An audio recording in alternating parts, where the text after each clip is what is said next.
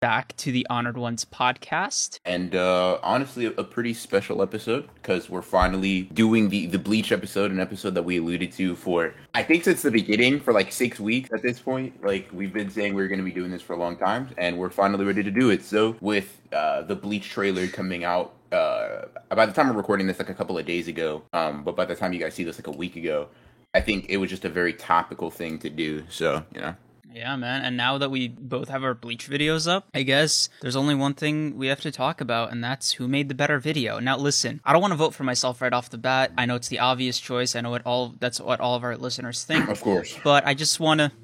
What was that? I said, of course. Yeah, okay. Just making sure. I thought something got scrambled there in the mic. Must have been technical difficulties on my end. My bad.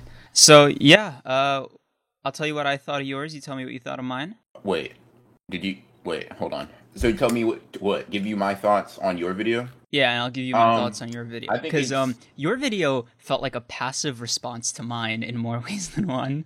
Yeah, I didn't watch your video until after I published mine, but I will say my general thoughts are, it was a well put together video for sure. I think you were relatively concise in what you had to say. I agree on a couple, if not a lot of things you said in terms of like Bleach stuff. Like, let's see. That's we'll obviously get way more than expected. I guess we'll kind of talk about it as it comes up. I definitely agreed with some of the stuff you said, but there are some things I was definitely like, yeah, we're gonna talk about this on the Bleach episode for sure. So there's that. But yeah, it was definitely a good video, whether or not I disagreed with the points. I mean, I really appreciate that. And the same goes for your video. I had a lot of moments of agreement, and then some stuff that I was like, it made me do a double take, like just to get into the details, right? You said this one thing about Aizen being a Buddhist symbol, and that's like a reason he should be goated in terms of character as like Meruem. I don't want to say Pain because I don't watch Mid, but a different, equally good, well-written character. But no, Togashi is the best mangaka to ever hold a pen. So comparing him wouldn't be fair. God, Naruto fans must have it so easy. Pain is so much better than Meruem. It's not even funny, but it's whatever. All right, we're getting off topic. These different episodes. That's true.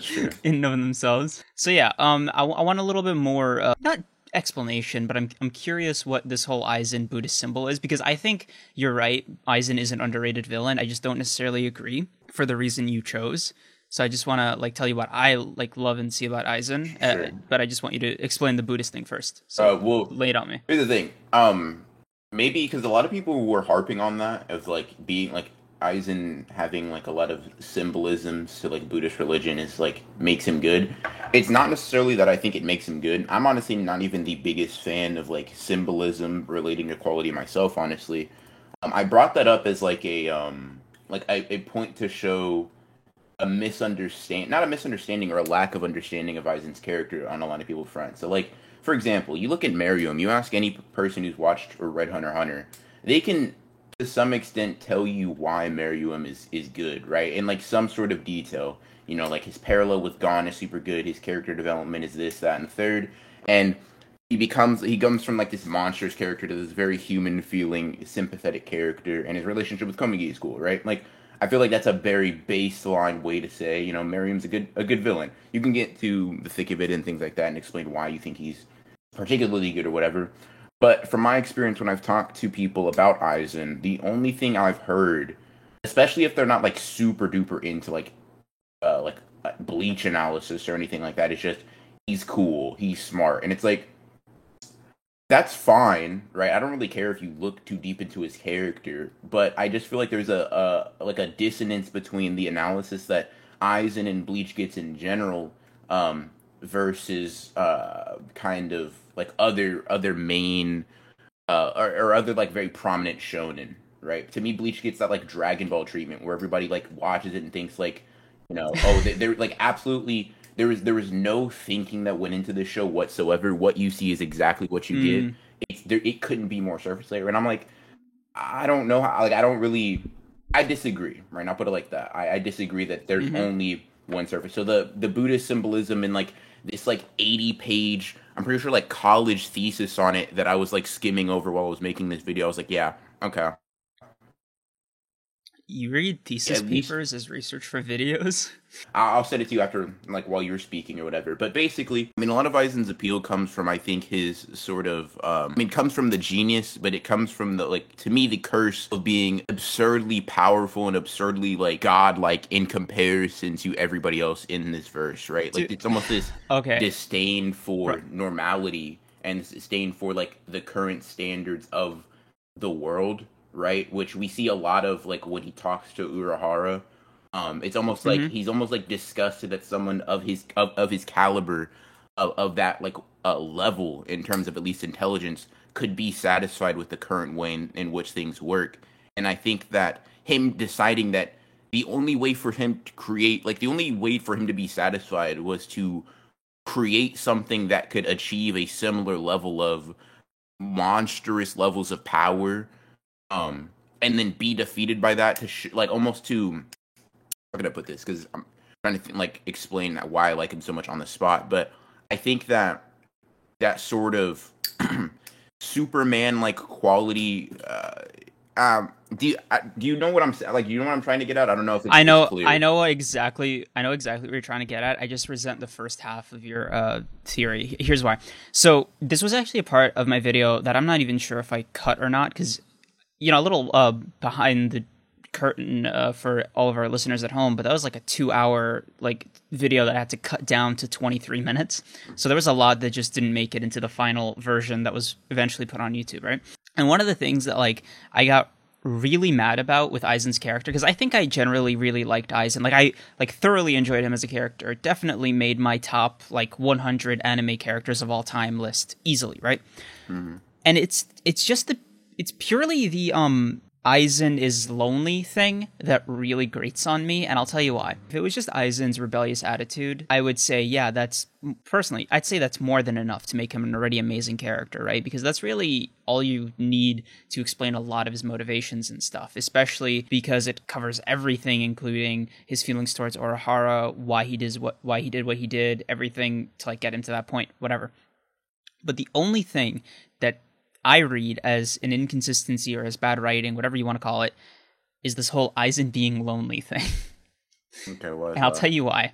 There's 2 reasons for this. Their names are Yamamoto and Zaraki. Yeah, I mean, I think I understand, like, the point you're making, but I think that the problem is he's lonely. He's lonely not only in power, but, like, neither of them come close to his intelligence, right? Which is why, like, bro, he values Urahara and Mayuri cover that.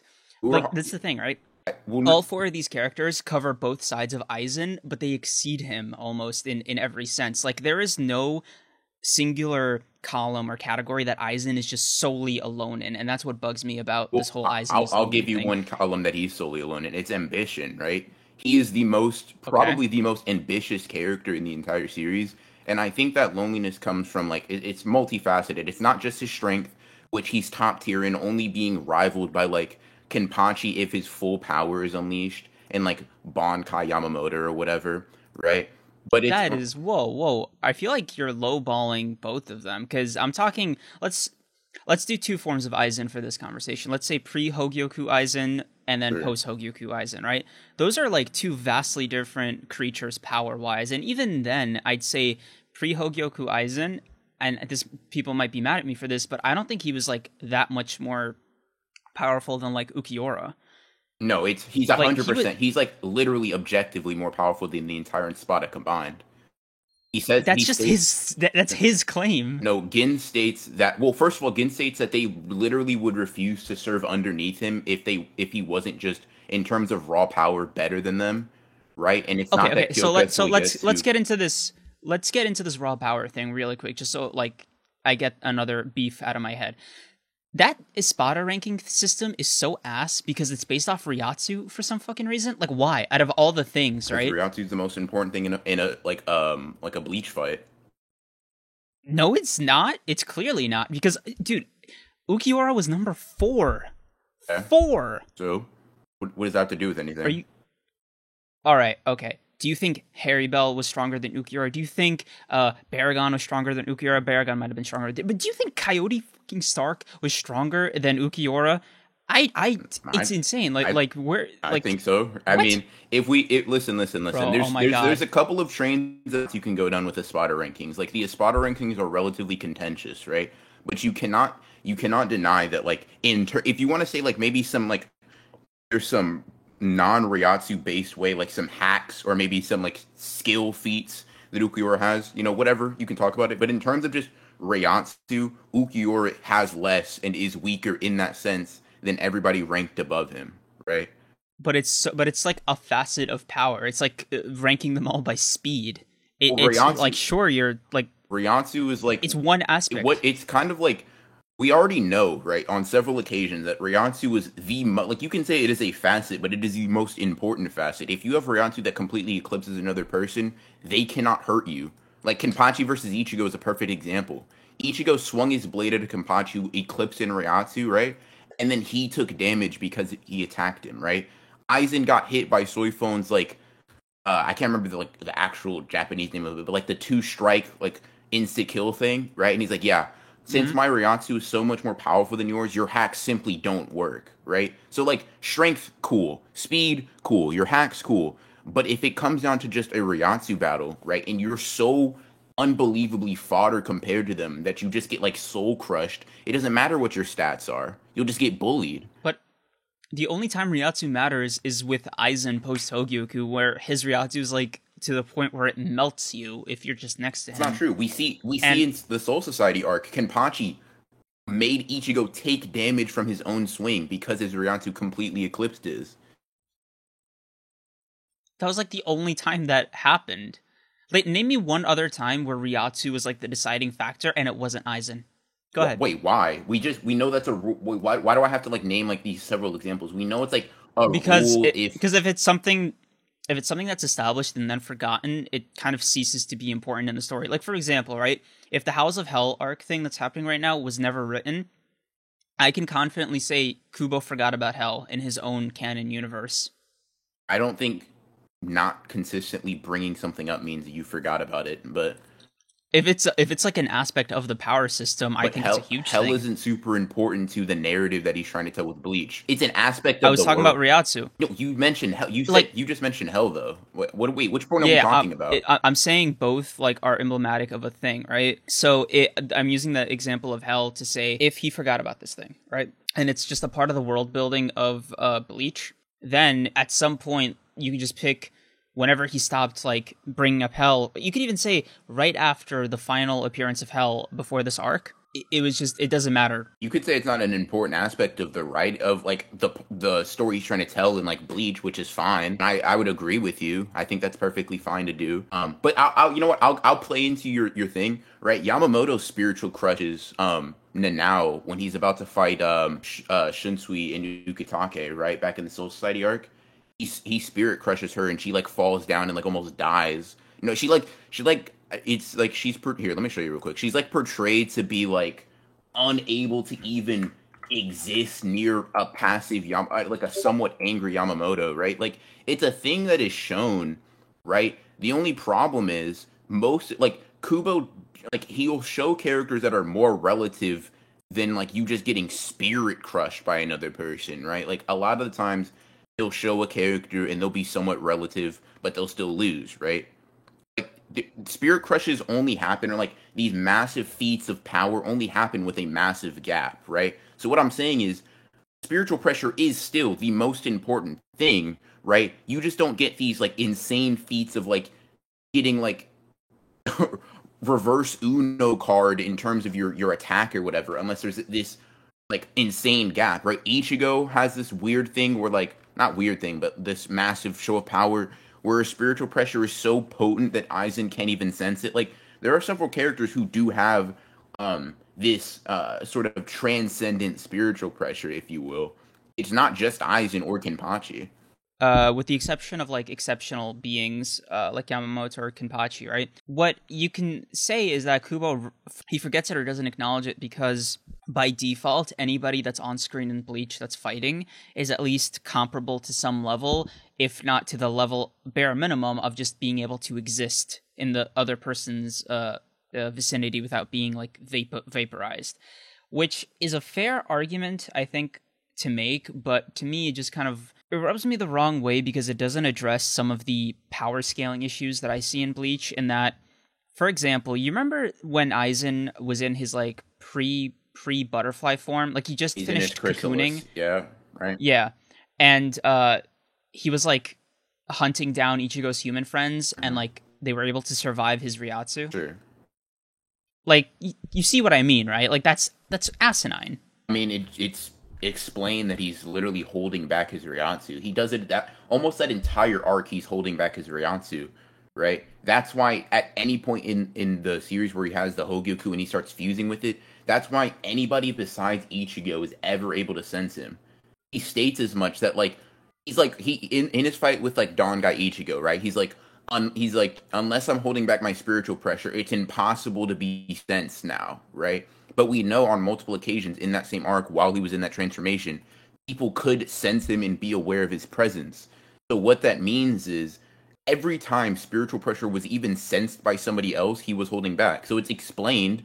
Like if you want to say, like, and Aizen just a very like he just toys with people. I mean, it's not like it's out of character. Almost his entire showing, he's been displayed to be this very like smart person, yes, but also I wouldn't even say arrogant, but just self-aware of his strength and that he doesn't really need to be wary of that many people in the verse. Okay, so fine. I'll say I'll put it to you this way. I will settle for the default position in Bleach to be unless they're holding back, they explicitly say they're holding back, or if they are within a reasonable margin of power of the other person, that it fits within the realm of this is okay. But if it's a direct violation, would you be okay with saying, yeah, that doesn't make sense? What direct violation of like their spiritual pressure being relative or something? Is that what you're referring to? Yeah. Okay. So let's say it was God, what do you call like Mukin Eisen, right? It's like definitively stated to be his strongest form, right? So let's say somebody like I don't know. A random lieutenant, or like Rukia or somebody at that time, and Aizen was like fully not holding back his Ryatsu. Do you think Rukia is like in the same ballpark as Aizen, Mukin Aizen, with like a straight face? No, but Mukin Aizen is a little bit interesting because you have to get extremely close to him to even feel his spiritual pressure, right? It's kept extremely close to his body, so there's like inverse yeah, reasoning. But that's only when he was chained. No, that's only because when it's his seals completely, like all because he has his seals on the entire like Blood War arc, right? And no, because wait, when you say seals, are you referring to the chair or the bindings that he's wearing? The bindings that he's wearing. The bindings that he's wearing are what keeps it close to his body. Okay, go on. So basically, right, you can have an inverse reason for some fodder tier like like captain or whatever, right? Like Soifon being able to exist in Aizen's presence without any trouble or without any mention of spiritual pressure because it's kept extremely like they can't get rid of it, right? And they can't negate it. So all they can do is keep it almost like a second layer of skin, if you will, right? So you have to step in that boundary in order for it to happen, which is like yeah, I don't think there's any time in the series where Mook and Aizen is like near anybody that's so fodder that they shouldn't even be able to stand up next to him or whatever, right?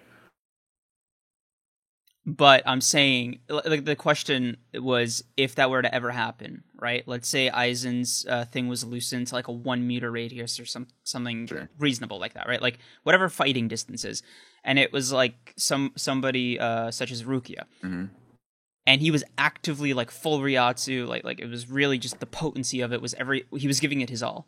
Sure. And she not only like is able to like survive, but is able to just fight him on the same like playing field. Wouldn't you consider that like? Wouldn't that bug you? If Rukia was able to fight Aizen and she was like swapping sword strikes with him, yes, that'd be a problem. But let me ask you this question real quick. Do you know? It's not Ginjo. Who you know that guy that helped Ichigo get into like break into the Soul Society, like the guy who rode the hog or whatever? Yeah. Okay. The guy with the weird eyebrows, right? Yeah. Right. So yeah. He is able to stand up in Kenpachi's spiritual pressure arena, right? So the question is, do you think Rukia is weaker compared to Aizen than that guy is to Kenpachi, and whatever answer you get, like if you think Ruki is closer to Aizen than other guy was close to Kenpachi, then No, but there's an exception because that Kenpachi, Soul Society Kenpachi, was probably his weakest form I because agree. at that point he had like a billion seals on his power. No, I agree, but he's still at like that. That's why I'm asking you. Like, it just depends on how because that Kenpachi still obliterated that Ichigo initially, right? And that Ichigo, we would have pretty sure would agree would obliterate like in a serious confrontation would obliterate this guy. So I'm just like, there's still massive gaps, right? Um, Yeah, but he wasn't trying to hurt Kenpachi, first of all. So we don't even. I don't. This is such a weird example because that guy wasn't necessarily a Soul Reaper or Quincy. He was just a guy, basically, with like some parlor tricks. But let's say like he was. I can't imagine him being able to hurt Kenpachi even if they were on the same Ryatsu playing field, because like physically speaking, it just wouldn't take. If that makes sense. well, okay, no, I I'm don't not know. saying he's attacking him. What I'm asking you is like, do you think Ruki would be able to stand in the presence of like Mook and Aizen, basically? Unleashed. Yeah, and that like just Aizen, not like I because there's a little bit of difference. Like Aizen can not necessarily hold back, but not intend to spirit crush you because Aizen can like all right, like what he did with Grimjow, right? Grimjow got up to leave, and he's like where do you think you're going? And he made him like kneel or whatever just by like flexing. Basically, Yeah. like, do you think Rukia could survive like not an attack from Aizen, but a spiritual like flexing, if you will, in the 1,000 Year Blood arc for both of them? Survive but not be able to thrive, if that Sure, makes I would sense. agree. That's about where that's what Yeah. I'd say. Yeah, I think that's a happy middle ground between our two positions when it comes to this. Hmm. So, this all stemmed from was this like the power scaling issue you had? Because I still feel like I'm still a little bit confused on like where the issue is with like. Well, that power scaling issue was very specific to the Espada situation because they were ranked like deliberately by another character. Mhm. So I was just kind of annoyed that Ryatsu was like the deciding factor. When I'll put it to you this way, I genuinely believe Ukiura could have bodied Haribel or Coyote Stark, but would have like a hard time battling Baragon. Because of hacks. I mean, Because yeah, but like Baragon's ability is already insane, right? Like first, like right off the bat. sure. But then I think about who he fought, and he did fight Soifon and the healer from the Vizards. And I'm not saying that like they're weak by any means. I'm just saying No, you it's can say hard they're to. weak. They're not very strong Yeah, in it comparison just. to everybody else. Yeah. I know, but it's just like Soifon's a captain, so I feel bad saying that.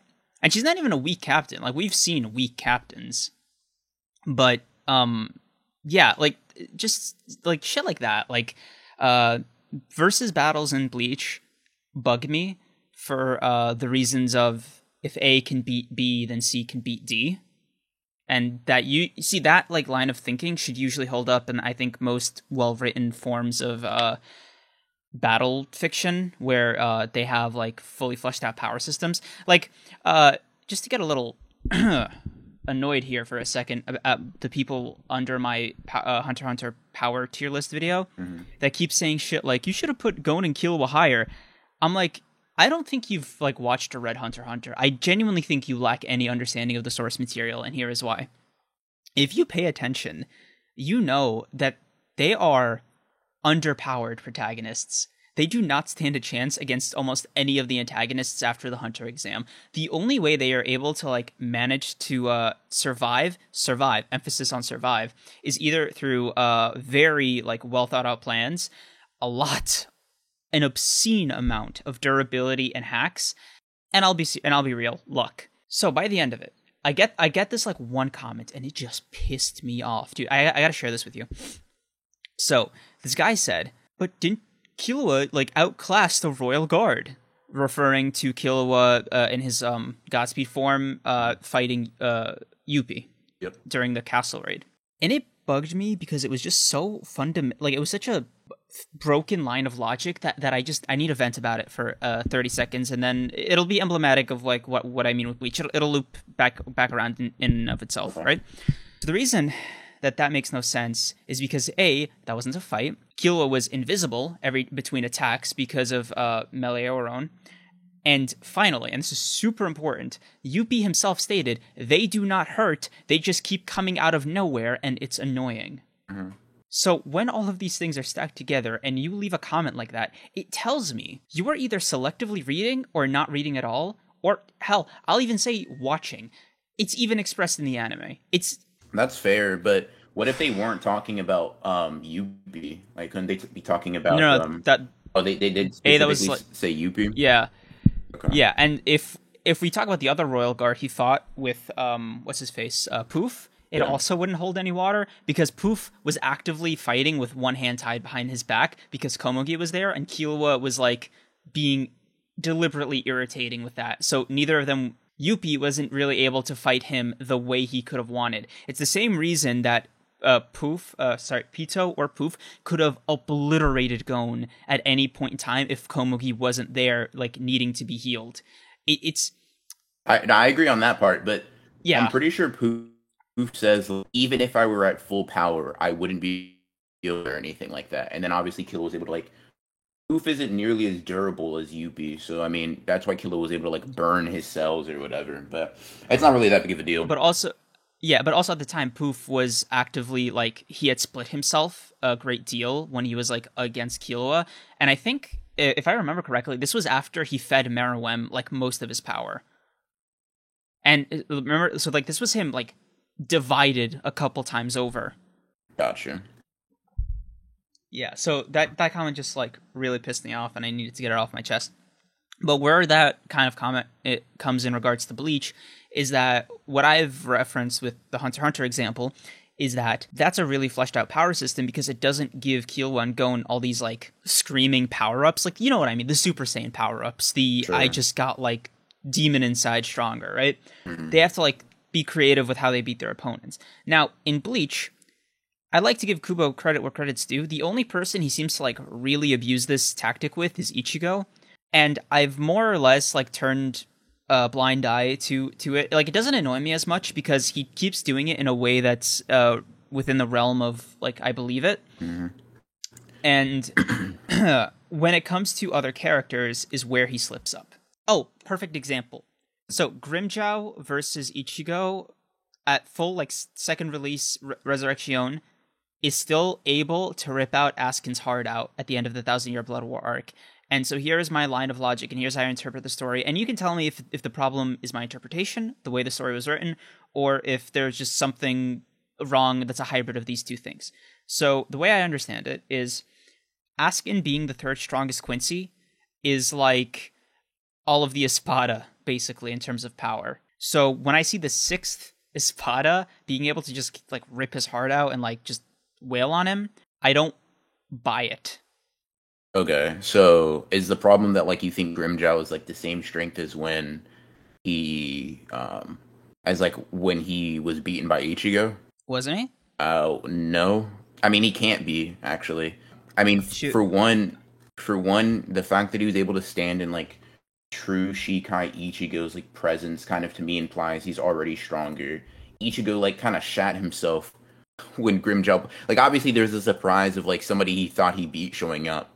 But like I'm pretty sure like Grimmjow pulls up and Ichigo like grabs his sword out of like kind of like as you would be like defensively, right? Like but if Grimmjow was so weak, right? Because if Grimmjow was the same powers when he was in Hueco Mundo, Ichigo could quite literally just stand there and let Grimmjow throw out his most powerful attack with zero difficulty, in my opinion, right? The gap is just that large between these two characters at this point.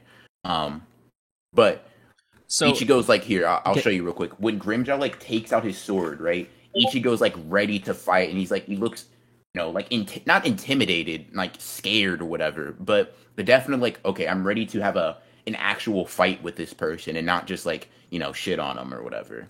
To me, it implies like they're I for whatever reason, I think it goes into it in the novels, like Grimmjow's powers extrapolated on more, but for whatever reason, Grimmjow is stronger than he was before.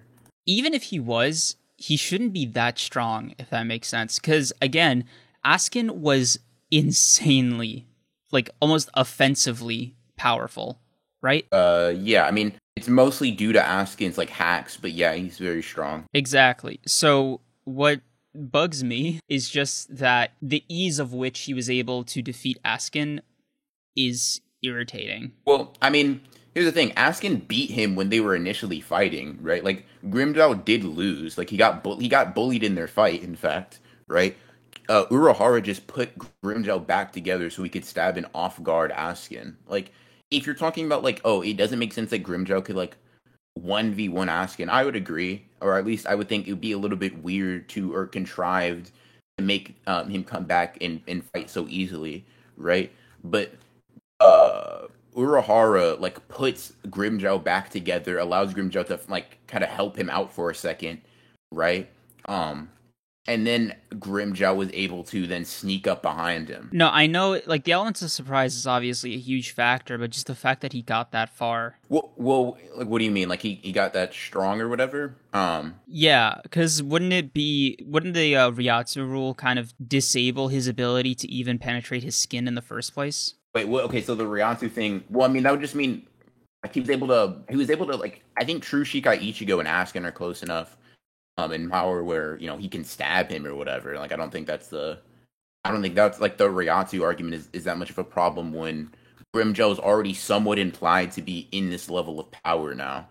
I'm trying to think of a different example, because maybe that one just wasn't as obvious as I want it to be. Yeah, it's just that Kubo's most used characters battle-wise are Kenpachi, Ichigo, and like Byakuya, right? Mm-hmm. So with Ichigo and Kenpachi, it's almost not fair to like have this problem with them because they're obvious exceptions to like every rule that Kubo's established, right? Kenpachi gets stronger like when needed because of the holding back thing, and Ichigo's like this hybrid that literally just gets stronger through fighting. So most things can be alleviated by saying, okay, yeah, he's stronger because he had a tough battle, got healed, whatever. Bro, I can't wait for the Hell War to be underway and for us to find out that Ichigo's like part demon.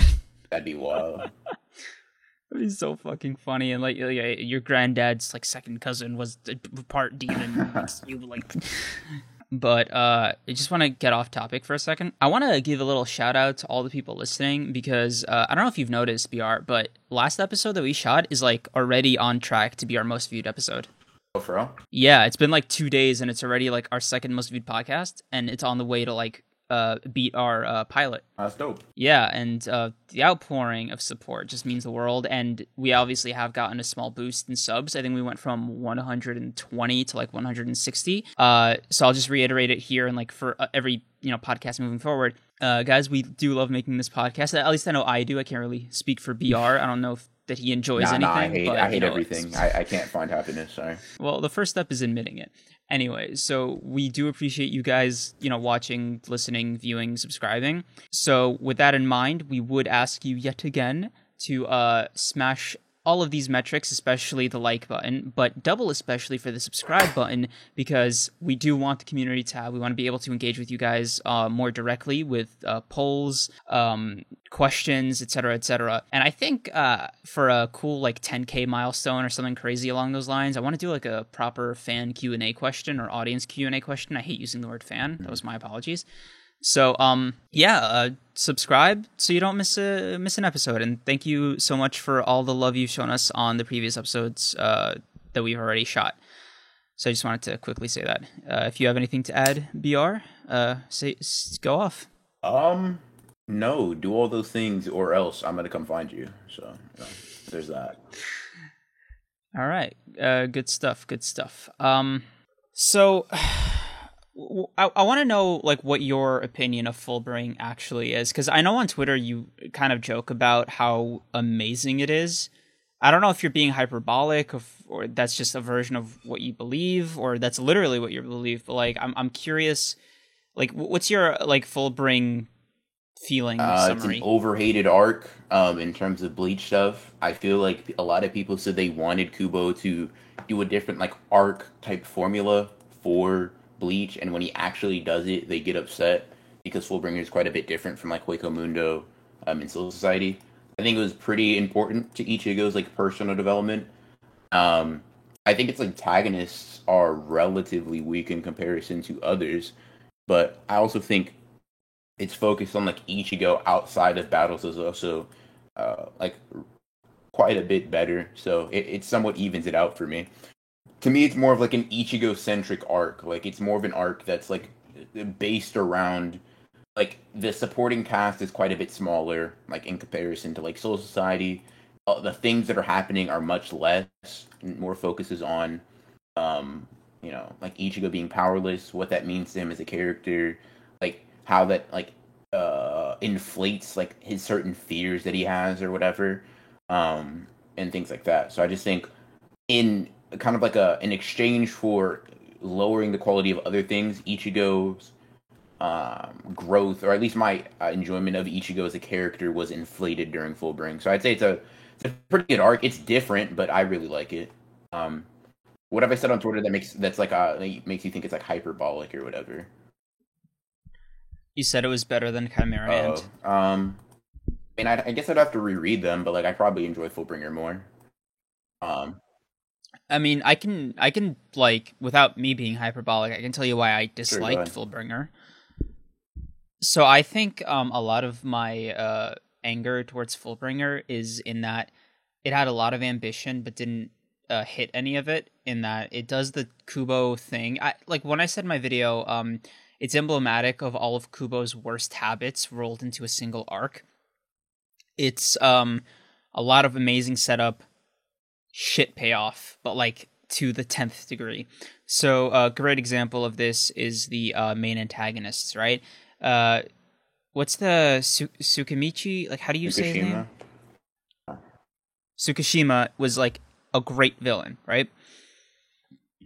Really, really got under Ichigo's skin in a way that I think no other villain except for Aizen has ever done. Even I think deeper than you watch ever got in Thousand Year Blood War arc. Like to get the same reaction out of Ichigo that Tsukamichi. How do you say it again? Tsukushima. Sorry. Tsukishima. To get the same reaction Tsukishima got out of Ichigo, you watch had to like almost literally destroy reality. You know what I mean? So I do think that was amazing in that regard. However, the problem comes down from despite Kubo doing this experimental thing and like it actually having a lot of potential. I know when I definitely got introduced to the idea of items having souls that we got introduced through Ginjao and the scotch Mm-hmm. that he drank. I was like, whoa, this is a cool little aspect of the lore. It's never been brought up again after that, after Fullbringer, you know? And I would have loved to see something like that. And I especially would have loved to see a bigger expansion to the Bleach lore that was more permanent and contributed more to the overall story as it was written, right? But the way it ended up unfolding was kind of bad in that once Ichigo regains his powers through the Soul Reapers, basically collectively jumpstarting Mm-hmm. his body, it kind of defeats the purpose of making him a Fullbringer in the first place, if you ask me. Because at that point, he's so much stronger than whatever his Fullbring form could have like Mm-hmm. given him that it's hilarious. You know what I mean? And he basically just does one shot Ginjo, and that's not even to get into the other Fullbringers being almost comically Mm-hmm. pathetic. So for me, a lot of the frustrations with Fullbringer come from it's so frustrating because it really could have been a stellar arc had it been like 30 more chapters give or take with like more permanent effects of the beginning or first half of the I story. mean, I I so I think those are fair sure. So criticisms. for a couple of things, I mean, I think while it's not necessarily attributed to the idea of being like a full bring power, I think the concept of like objects containing souls is continued and expanded upon in a lot of detail in the Thousand Year Blood War arc, right? Um, the idea of like Godard's Ho-Fung's blade being something that encapsulates the hopes of the Quincy's. The idea of Zanpakuto in general having names and names being emblematic of like uh, kind of personhood, right? I think honestly think that Fullbringer. This is just my personal interpretation of it. I don't know how like whatever you can say this is, but I think that while Fullbringer in terms of power was not really that necessarily like it didn't advance Ichigo's power all that much. I feel like it was almost a necessary step in the evolution of Ichigo to get closer to like Zangetsu. To me, it comes across as like the Fullbringer powers is like the the awareness or understanding that like have souls, right? That these Zanpakuto, that these previously considered like inanimate objects have souls, and we see like with basically everyone's Bankai in the Thousand Year Blood War, whereas before we were somewhat aware like they were spiritual beings, but they weren't highlighted to this degree, right? Kenpachi's Bankai is personified, Byakuya's Bankai is personified, Rukia's is, Ichigo's most certainly is, right? Which leads us to like the line of it, you know, being like, I won't ask for your help anymore, Zengetsu. I won't ask you to lend me power, right? Nor will I ask you to leave me alone because you are me, right? Like they're tied together type thing. And like Okay. Renji's Bankai, it lying to him because it didn't like open itself up fully or whatever. Honestly, I think Fullbring is going from a Fullbringer arc where we are now introduced to the concept of everything having souls to an arc where we're now like, holy shit, like these Soul Reapers can get so much more powerful. Ichibe is so powerful because they're understanding that what they're wielding are not just like it's not just metal with a handle on it, right? It's quite a bit deeper than that. So for me, I think if you look at Fullbring and say from start to finish, right, it doesn't expand upon that like the soul to object relationship, sure, but I look at it more as like a continuous story or narrative throughout the entire thing. So I look at Fullbring being build up for what is next to come, or the conclusion, I guess, being the Thousand Year Blood War arc. I don't know if that like clears up or could recontextualizes things. No, because I understand the significance it had in the story. I'm just saying that wasn't the doing of the arc storytelling. It was more of the Soul Reapers giving Ichigo back his powers. Because okay, actually, I wanna take that back a little bit because I just remembered the Fullbringers coming in clutch near the end of the arc. But the aspect of Ginjo as a villain, kind of revealing the whole business with Ukitake's medallion, it fell on deaf ears for me. And it's also the same beef I have with Thousand Year Blood War arc, actually. But Chad and Urio were disregarded in their own arcs. You know what I mean? Like in their own namesake arcs. What do you mean? What do you mean Chad, there are? Chad, you know, the Fullbringer, the day Sure, one sure, Fullbringer, who keeps getting bodied in an arc that's supposed to be scaled way back, right? Because you could say the Arankars were just way too much for Chad to handle at a certain point. You can't say that like the Fullbringers were just so astronomically more powerful than Chad that he would have been made useless by their presence, because that just wasn't the case, right? And with that in mind, the fact that he was asleep for like half of it... I mean, okay, so you say Chad got bodied, but like, who does he really fight that he shouldn't lose to? Honestly, anybody. Even Should Ginjo, bully Chad, honestly. before he took Ichigo's powers. Yeah, I mean... Tsukishima, obviously, is the exact... Like, I think Tsukishima's probably the most underrated villain power-wise, because his ability is like, as far as I'm concerned, it's like the reverse almighty. Like it's astronomically powerful, right? Just his fight with Byakuya alone showed how like insane he is as a fucking combatant or as a villain. Like I'll definitely concede that. But short of that ability, I think Chad definitely could have at least been like the second strongest Fullbringer. And you know, I saw there's this Bleach YouTuber that I've been watching recently because I really liked his stuff. Mr. Tomo, I think is his username. He said this one thing that like made me realize just how wasted Chad was in even the Thousand Year Blood War, because he was like, do you remember that detail about how the Quincy's have like, an inherent like natural weakness to anything hollow related if it enters their bodies? So he said, you know, that's Chad's like whole deal. He could have been a definite asset when the Quincy's came to invade, because he could have not been as useless if he was like their natural enemy. And even I'll concede, yeah, sure, Chad wouldn't have been able to handle anybody above a certain level of Quincy, but he definitely wouldn't have been useless. And this is the thing that always bugs me, right? With Fullbringer, as I mentioned before, every single problem is aggregated and combined, and it's like all of everything that Kubo's ever done to infuriate me just condensed into this one arc, and it just grates on me. And with Chad, it was especially egregious because these were like other humans for the most part, and they were within his margin of power. And the fact that he was just sidelined again... But the reason he was sidelined is because he wasn't fighting them. He didn't fight really any of the Fullbringers. Tsukishima used Book of the End to make him want to fight Ichigo, right? Like, but Chad just doesn't it's not really like, and I guess you could say it's like it's Chad's arc in the sense that like it's about Fullbringers and he's a Fullbringer, but I mean, besides that, I feel like it's obviously Ichigo's the main character, so every arc's going to be his arc in that sense. But like, I Yeah. feel like this is probably the most like percentage screen time Ichigo's ever gotten in one arc, simply because there's just not like they just focus so much on him and no other like very few other characters. I just feel like this is the most Ichigo arc you can get in the entire series to me. Maybe barring Substitute Shinigami, which is like the introduction. But I think it's just so much more disrespectful when you think about the fact that Ichigo just has this astronomical amount of screen time. Except, ironically, in the Thousand Year Blood War arc, I think he was pretty underutilized in that arc, to be honest with you. And it just because how do the frustration with me that I even have now is that shouldn't even be a problem. Like Kubo shouldn't need to dedicate like a secondary arc after his big like climax with Aizen to dive into his protagonist, because he has other characters that he's also underdeveloped. You know what I mean? Especially Uryu, and not as especially, but like Chad too. Because I mean, when I think of Chad, when I think of Chad and Uryu, I definitely think wasted potential. I mean, I can see that, but like, I do take problem with the idea that like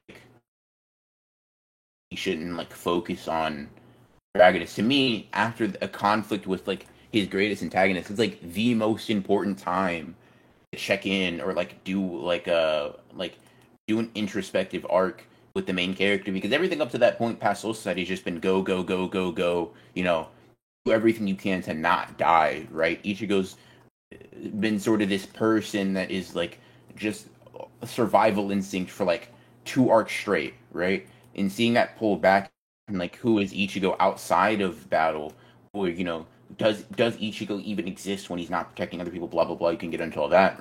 Um, but I feel like that's like the most important time to get into him. See, the thing is, I think where my gripe is with Fullbringer, when I hear your the reasons you like it, is that I was pretty satisfied with the amount of character development Ichigo had gotten up until that point. So I didn't see it as a like necessity to be explored that much in Fullbringer. It's just when it comes down to it, right? The soul, like you said, the Substitute Shinigami arc was like, it did wonders for establishing Ichigo's hero complex, his savior complex, and everything since then, and like every action he's like taken has been more or less a reinforcement of that. Has gone further and just giving you a clear idea of like what Ichigo's all about as a person. So I don't think Fullbringer was like that necessary.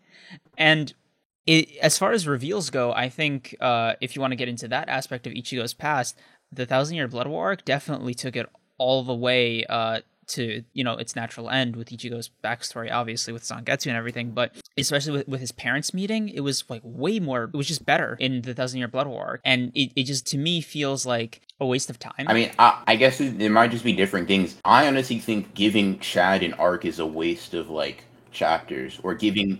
I think I think even giving him a majority, or even like honestly giving Chad much. Okay, so this is just like, I know a lot of people. It's like this common thing that like, you know, Chad is like wasted potential. It's fine. I don't really care personally if you feel like he's wasted potential. Like I'm not like mad like, you know, oh, you're wrong or whatever. But like Chad was never, there was probably not a single chapter to me where I'm like, damn, I really want to see more of Chad, right? I don't care about him. So like Chad being sidelined to me is like, but there's not a single point I cared about Chad. He's just he's part of like Ichigo's friend group, which is cool, but his purpose for me started and ended there, and I was perfectly fine with that. Like I don't have to deeply care about every single character on screen. It's impossible for that to even happen. There's not a single anime or manga I can think of where every character I care about, and Chad just happened to be one that I don't like or care about all that much. Okay, but is that a symptom of your opinion of Chad from the bits you've gotten so far, or is that does Kubo have to shoulder a lot of the blame for not giving you enough reason to care about him in the first place by constantly sidelining him? It's kind of like No, a chicken I egg agree, scenario. but I'm saying I don't think that's like a. I think that would just be a criticism of like writing multiple characters in a story, not like of Bleach in particular, because there's not a single story where you can say, oh, I love every character. Would you say like, oh yeah, every author is like has like these major faults in their writing because every character that pops up and is named, you don't care about, or unless you're like One Piece or something where you're going on forever, right? You're gonna go until the end of time. I feel like it's just unreasonable to be like, every character has to be this super dope character that gets like this major fight. Like I just don't think it's realistic. So that's why I don't blame Kubo for it. I just think it's just a product of writing a cast. I think that it's just necessary to have characters that are not that deep, not that cool, and not that interesting. And I'm fine with Chad being that. I never got a bad taste in my mouth that Chad wasn't that cool. It was just like, he's a character who's here occasionally to do stuff. Who is the Bakugo of Bleach? Like the Deuteragonist? Who is the Vegeta? Rukia? Yes. Probably? No. Rukia what? is definitely more important. Isn't that a rival? But I asked about the Deuteragonist. The Deuteragonist doesn't have to be a rival. It's just the second most important character. Like, the second most important, like, protagonistic character or whatever. You know what? That's actually a really good answer. And I never thought of it that way. I guess that's just my biases showing themselves, so I apologize. Cool. Even if you want to say rival, Renji would still be him. To me, Renji's more of a rival. Renji's definitely a better rival than Chad is. Renji sucks, man. I do not like Renji. I feel like I'm supposed to, but he just didn't take for me. I feel like he isn't. I'm not particularly fond of him. Like his character design, his like motivations, his like whole vibe just doesn't. It isn't for me. Mm-hmm. And you know when you can tell an author has favorites. Yeah. I don't know why Kubo is so infatuated with Renji, because he keeps giving him. You think he's infatuated with Renji? I'll be real, man. Renji gets bullied the entire series. Bro, but he's on screen for so much of it, and he gets like 3 Bankai. Also, speaking of his Bankai real quick, his first Bankai was ugly. It was just nasty Bankai, dude. It was just gross to look at. It was so cumbersome. Just looking at it made me feel heavier. So I was glad that like he fixed that. But otherwise, like, Renji's not that impressive. And there's one time I actually enjoyed Renji's character, and that was against the fight with the Fullbring lady. Because I'll be honest with you, my opinion of Renji is so low. I genuinely thought he was going to lose that fight. With a straight face, I was like, yeah, this is where Renji gets his ass kicked. And the fact that he didn't made me kind of happy. And I'm like, oh, wow, that was a pleasant surprise. And then he said, I've been training to fight somebody on the level of Aizen. And I don't know, but like that made me laugh so hard, like audibly when I watched it, like in my fucking room, just like to no one else listening. I just laughed. And I think about it from time to time, and I'm like laughing again because later in the 1,000-Year Blood War arc, he does kind of come in contact with Aizen again, and he's like, oh my god, he got even stronger, that damn monster. And I'm like, yeah, Renji, weren't you training to fight him? Come on, go ahead, he's right there. Show him who's boss. Yeah. I'm trying to fight somebody on the level of Aizen. I don't know. I definitely like Renji. Like, so my first answer to like the Deuteragonist, like the second, I'd definitely be Rukia. Rukia's to me, she's the first character I think she's the first person we see in Bleach. And she's obviously this catalyst for Ichigo's growth. She's the main motivation that he goes to the Soul Society and gets as strong as he does. Like, I mean, like, she's not in his direct crew as much as like Chad or like Uryu, but like if you want to take it to like its extreme, neither is like a Sasuke, right? Sasuke is not even friends with Naruto. He's not near Naruto a majority of the time he's in the series, but he's still very clearly like the second most important person, right? And it's honestly he's very close to being the first, because he has nearly as much screen time as Naruto.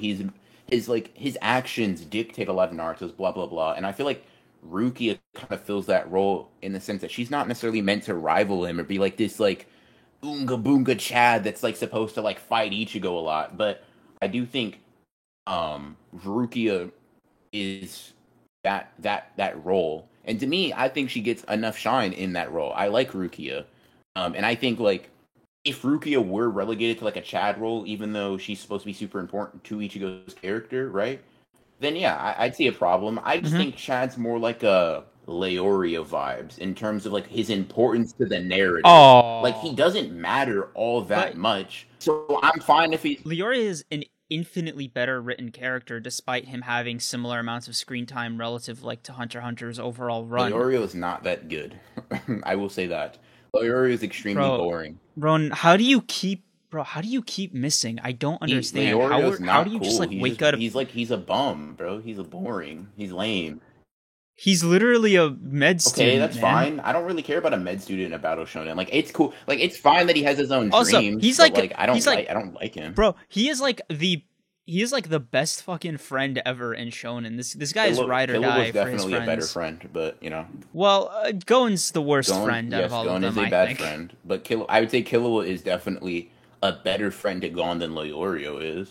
I mean, Leorio did punch Jean in the face, so I gotta give him I credits mean, for that's that. fine, but who healed Gon from dying? All right, okay. You know what? Let's not go down this Yeah, fucking rabbit yeah. hole. I don't want to hear your terrible Hunter x Hunter takes any more than you want to hear my terrible Naruto Fair. But takes. in any case, right? So you know, you asked me who the Deuteragonist is mine in my eyes. It's Rukia. You asked me who like Ichigo's main rival is supposed to be.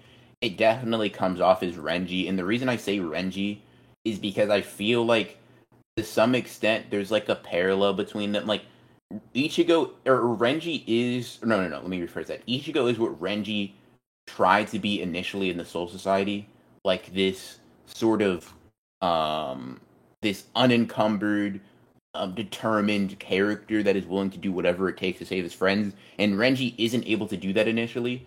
That's why until Ichigo They have the yeah, relationship they until have. Ichigo Yeah. beats Renji and like shows him, I'm not only can I'm going to change Rukia's fate here, right? Renji's like holy shit, like I don't have to be like tied down to the Soul Society's previous notions of I guess of like honor and things like that or like tradition. I think that's why I consider them closer in terms of rivalry. But wouldn't you say that in the initial run of Bleach, like its very start, it was Ureo that was like teased to be that, considering the way he was introduced and the subsequent parallels since then, and especially when it comes to the Thousand Year Blood War arc, I think that there is definitely more that Kubo might have wanted to do with Ureo's character that he just might not have gotten a chance to. Like, do you remember this one scene? Or this one panel, it was super early on in the Thousand Year Blood War arc, and I mean like maybe the first 10 or 20 chapters. It was when you remember what's his name, Well, Quilky, hey, yeah. the first Quincy that was introduced, yeah, in Hueco Mundo. When Ichigo was like, "Oh man, your arrows are stronger than Ishida's," and he was like, "Me, my impossible," and you were like, and that, to me that was like, "Whoa, what's going on here? Is there something special about good old Ureo?" And then I'm reading the chapters and it never gets brought up again. And then suddenly you watch his successor, and I know they kind of explained it as he survived the Ashwallen for X, Y, and Z, but like they never explain how that's possible, and I think that's a huge misstep because, and this is very important, Oreo is not a full-blooded Quincy, so you can't even make that argument that he was just like so genetically superior to the other Quincy that it just that rule didn't apply to him. And the fact that like other Quincy were able to just sort of not even casually survive the Eshwallen, like Baz B, for example, I think is a big inconsistency in Kubo's writing. And I'll put it to you this way: I don't think it's like unfair of me to make these criticisms, especially with the Thousand Year Blood War arc. Okay, so like, what's the problem with like the Ashwallen, like with Uryu surviving it or whatever? The implication was that Ureo is special in some way. The Eshwallen was Yuwatch's like criteria for judging his specialty. Okay. So he was like, "Oh, you survived it when I activated it all those years ago when Ichigo's mother died, and Ureo's mother died." So that kind of the implication being that he's special for some reason, especially to be considered Yuwatch's successor. But it doesn't get expanded upon beyond, "Oh, you survived," not necessarily how or why that it's even a thing, or like it's so interesting to me. Like this is a recurring problem in Bleach. It's stuff happens that's so interesting that just gets me on the edge of my seat. I'm like, oh my god, I want to know what happens. And then I don't know if Kubo forgets or he prioritizes or what the fuck happens, but like it's just gone. Like it's just abandoned. So I mean, yeah, I guess, but like I feel like Uryu is shown to be like kind of like pretty strong, or at least like somewhat special when he's able to fight, like hold off like damn it, I don't know why I can't remember his name. But he was able to fight off like U-Haul's like right hand man who had the Almighty for like 12 hours straight. oh Yeah, Yurgum yeah, Yurgum Drugrim. Hashwolf. Yeah. I don't know why I couldn't remember his name, but Yeah. He is like, Oh, bro, I wouldn't blame you. Fucking, have you yeah, seen sure. his name? But I mean, he had the Almighty for like 12 hours straight, right? And Uryu like didn't immediately die. Like I feel like like fighting somebody with that ability and living to me already is like it already makes you Like, special. that's such an ass pull because it's not explained how he's able to do that. It's just kind of taken at face value that he can. What do you mean it's not explained? By no, like Uryo has never been shown to be particularly special, like in the same way that Ichigo has. He is not like a full-blooded, pure-blood Quincy. His mother is only half Quincy, right? So you can't even go along that route. His father isn't some like legendary fucking Quincy, as far as we know. And there's nothing particularly special about him or legendary about him to indicate that he should be capable of the things he's capable of. It's just kind of like Kubo assumes, because he's like a main character, that I mean, think he's like that special. So to me, like if this was any other series except for Bleach, people would say, "Oh, this is bad writing." Like where did this come from? people say it's Like people because it say it's comes bad out of writing because nowhere. it's Bleach. If I'm being honest with you, but I will say that like for saying that Uryu isn't portrayed to be special, I think it's just like ignoring like I especially one moment in the Soul Society. Remember when he like I don't know why like for some reason I just can't remember any like Bleach terms today, but like remember when Uryu like in order to get stronger trained with like the Quincy thing on his hand for like 7 days and 7 nights and then took it off versus Mayuri. Um, like he Yeah. one shot a captain, that same captain, like because Mayuri's never portrayed to train. He doesn't. The only thing that changes about Mayuri is like the abilities he equips himself with, right? That Mayuri goes on and still is like relevant in the Thousand Year Blood War. Like, I feel like that is a retroactive, like super impressive like feat for Uryu because what that all that gauntlet does is bring out the latent potential of a Quincy, and for Uryu to be able to one shot that Mayuri like speed blitz and one shot him with his like arrow. And that Mayuri, like later down the line, one who's never portrayed a trainer, even implied to, because that's not really what he does, is then like fighting like the right hand of the Soul King. I mean, well, it's not explained. Yeah, okay, it's because of this, this, and this. He's super special. He is portrayed to be special early on in the series. He's portrayed to have a lot of potential early on in the series. That's not really, because Mayuri is not necessarily a particularly OP captain. Like you said, his strength lies more in his intellect and like how he equips himself. So the people in the Sternrid are like arguably more impressive than Uryu. Not at all. And the antithesis thing was a thing bestowed upon Uryu by Yuachi. Wasn't like his innate Sure. ability. But most of the abilities they have were bestowed upon by Yuha. Even the ones that were given an ability by Yuha had varying degrees of power. Like, I know for a fact. Oh, here's another power scaling issue. So this is a two birds, one stone thing for me. Remember when Baz B was like, yeah, I was holding back Yamamoto's flames from, like, incinerating us? You just accept that? You're just like, yeah, Baz B he can obviously take down Yamamoto. Like, is that how you read it? I just think his fire resistance and fire manipulation is relative to a Yamamoto who's not attacking them. Yes, He was attacking them in like his unsheathed. Like he I think was that was his attacking the Shikai fake too. Yuha. Like he was holding them back from dying by being near them, right? But like it's not like Yamamoto was like Bonkai, you know, and then like attacked them, right? Like they wouldn't have been able to survive that. I don't, but I think like holding back the flames of like the heat that his spiritual pressure was emitting, right, is like it's impressive, but it's not like some like power scaling breaking thing because it's like I just don't think it's the same as like having those flames directed towards you. Bro, I knew this would be a frustrating Of course episode. it would. We fundamentally disagree on like a lot of Bleach stuff. I'm enjoying it. I don't know about you. Oh, no, for sure. Okay, if we can get into the power scaling thing, because I think this could be an episode all in of its own. Granted, I have the examples ready for next time, so apologies for that.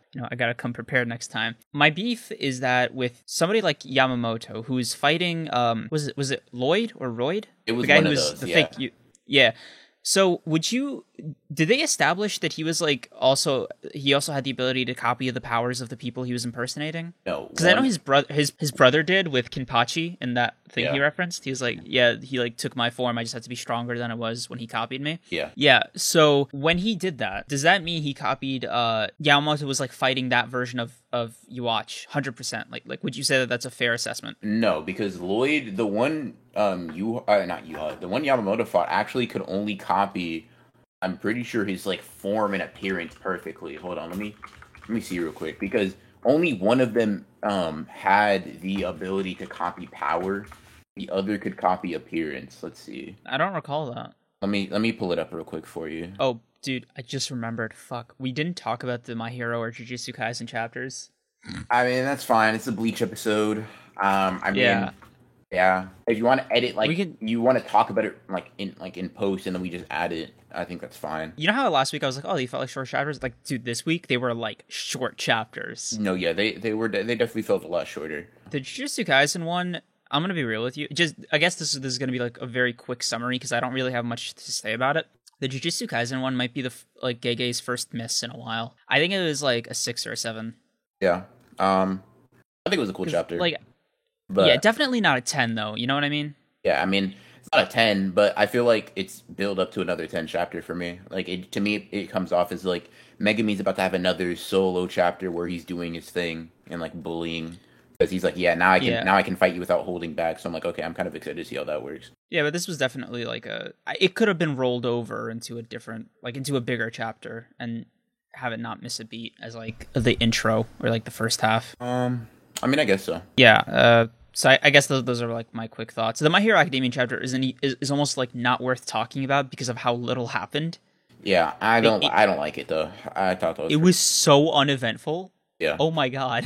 Mm-hmm. It was not. I mean, not only was it uneventful, I think anything that did happen was kind of like, I don't know. I feel like the consequences of Aoyama being a traitor was very little. I know. Okay, you too, right? Like, didn't that feel so weird? I was like, do you guys? These are cops. What the fuck? Yeah. Like Deku's like, officer, can you like chill the fuck out? I'm having a moment here. Yeah. And like the officer complied. I'm like, you should be fired, man. Yeah. And did you hear about My Hero ending in about a year? Didn't he? Yeah, I read something like that. Didn't Horikoshi say that he expected it to like finish in a year or like conclude or conclude? It was something vague. He said he expected the final arc to be done in a year, which is like kind of wild because that's only like 50 to 60 more chapters, and I cannot imagine like I almost said Bleach, My Hero ending that quickly in like in a satisfying way. It seems like there's so much more to be done. Especially that seems really abrupt considering how Horikoshi likes to really take that shit slow, doesn't he? Typically, yeah. Yeah, so I don't know how the fuck he's gonna wrap up everything he's established in under 50 chapters. Yeah. Oh, by the way, I have a fun thought experiment for you before we get back into Bleach. Sure. I just thought of it. It's purely fun. Mm-hmm. So you have a super soldier serum. You're not allowed to take it, right? But you can choose who takes it under 2 conditions. 1, they have to be a mangaka. Okay. And 2, the effects of this serum is relative to that mangaka's current output. So let's say it was Togashi, for example. Mm-hmm. It would basically shorten the length of like his longest hiatus by like 3. So I don't know, divided by 3, right? But it wouldn't be the same output per like thing. You can't just like pick a guy and be like, 200 chapters every week, please. Right? Okay.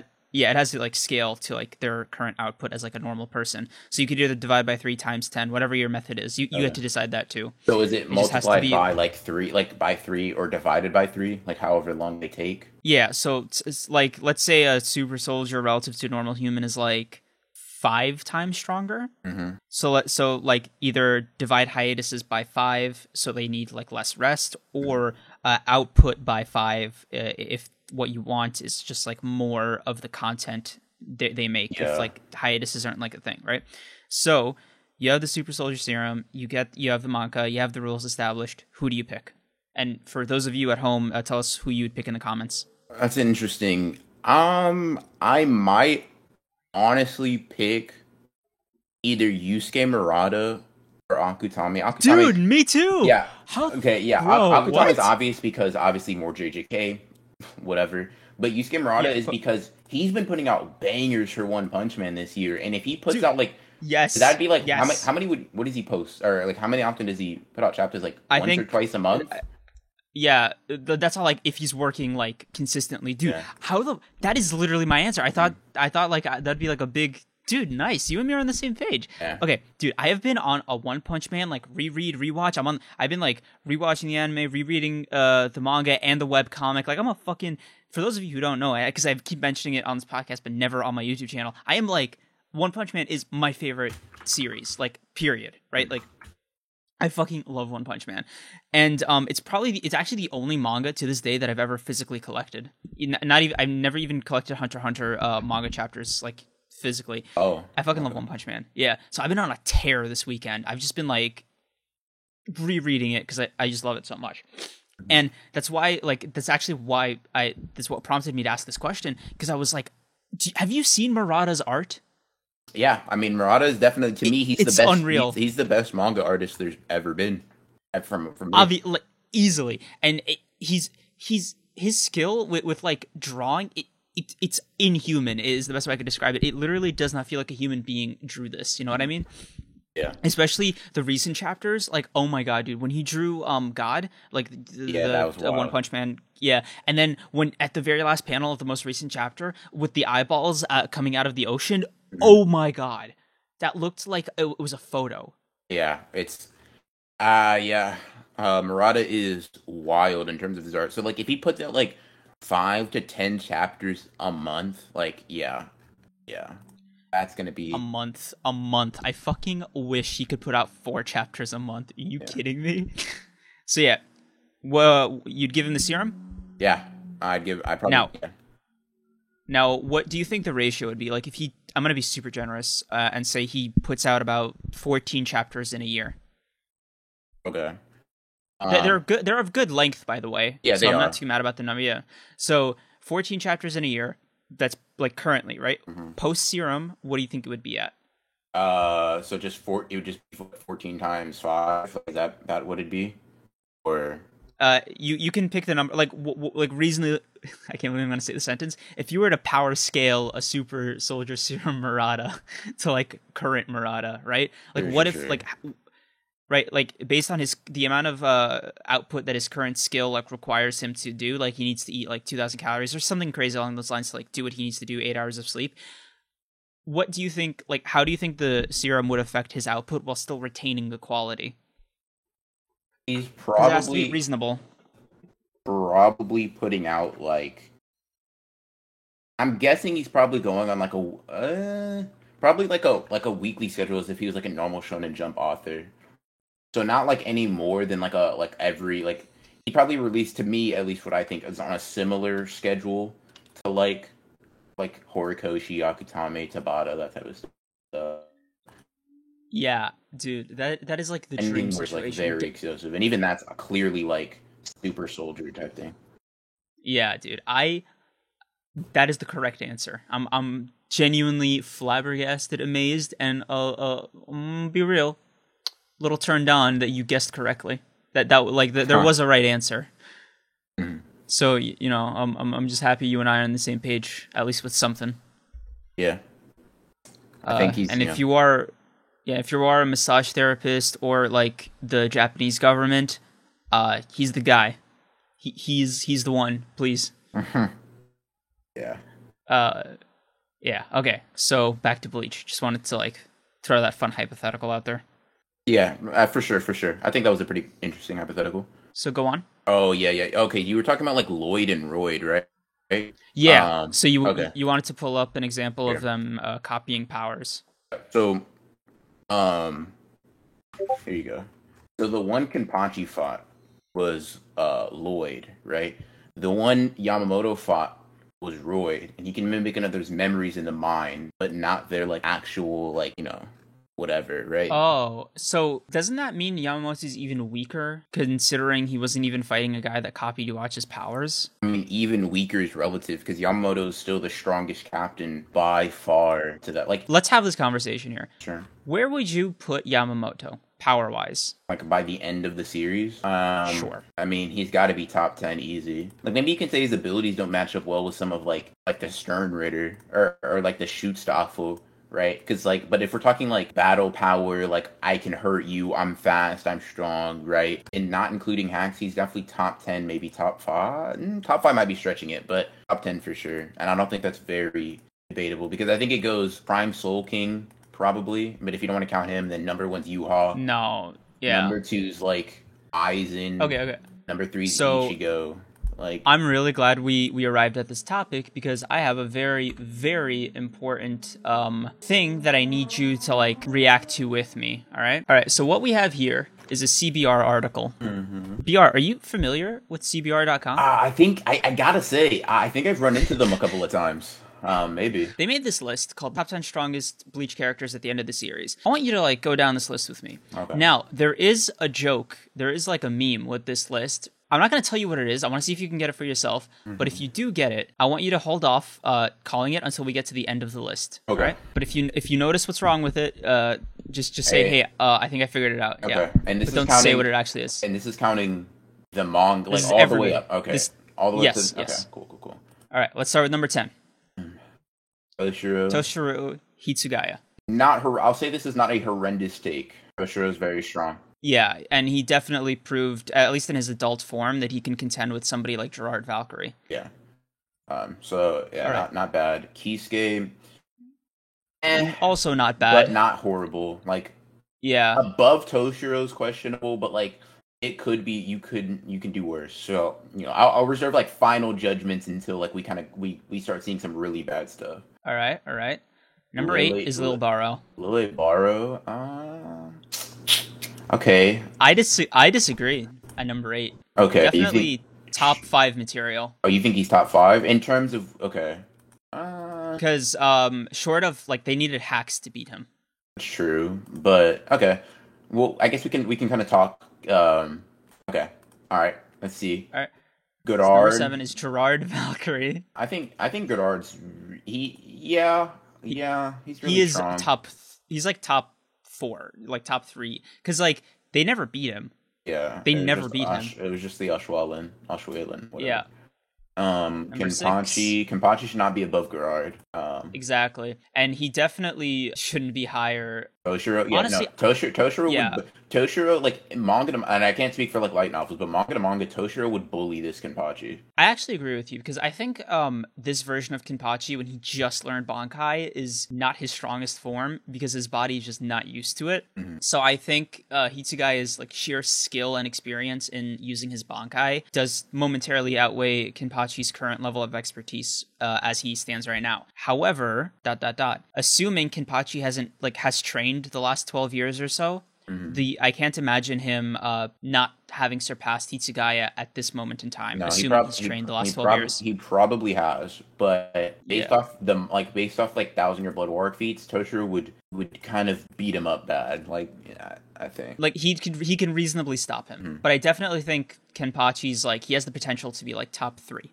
All right, number 5 is Aizen. Sure. Really, I disagree. I think he's the 3rd strongest person in the series. Okay, so we're talking strength or like who wins? Both. They kind of go hand in hand. They go hand in hand, but they are like, so for example, Ichigo is stronger than like Godard, but I don't know if Ichigo can kill Godard, which is why I'm like, okay, which one are we talking? Like, are we talking like Ryatsu / strength, and like, are we talking like stats, or are we talking about like these two characters are going at it, who wins? Because because that includes stats, right? But it's not limited to that as well. It's limited to like it encompasses hacks and things like that. The way I define like these rankings to myself is raw power and what percentage of them versus X do they come out on top. Okay. So for Aizen, it's Aizen versus X Everyone below is him. about 99% to like 98%, right? So that's like why I put him so high. And honestly, I think it's a reasonable argument to put him above Gerard Valkyrie because they're both technically immortal. So like a battle with them would be like eternal. Yeah, that's fair. All right. So next is Ichibe. Now this one, Ichibe's weird.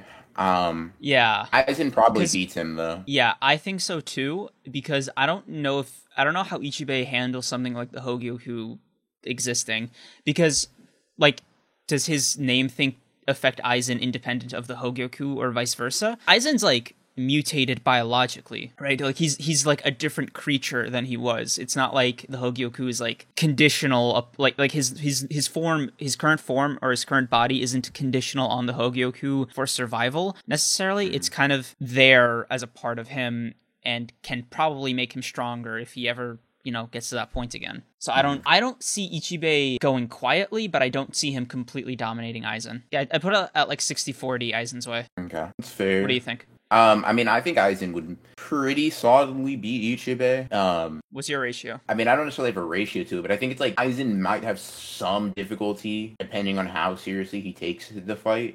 If we're counting like Aizen in character, he might mess around too much and kind of get messed up if he gets splattered with the ink. But I think if Aizen like takes it seriously, it's just Kyoko Suigetsu, and then he can just kind of like kill Ichibei when he's not aware of everything that's going on. So you think it's a matter of who draws their Zanpakuto first? I think, well, Aizen is his Zanpakuto now, so I just think... I meant like the ability of yeah. Honestly, I don't think it's about that. I think if Aizen takes it seriously, he wins relatively easily. If he doesn't, it's a drawn-out fight until he takes it seriously. That's how I feel about it. Okay, better question before we move on to number 3.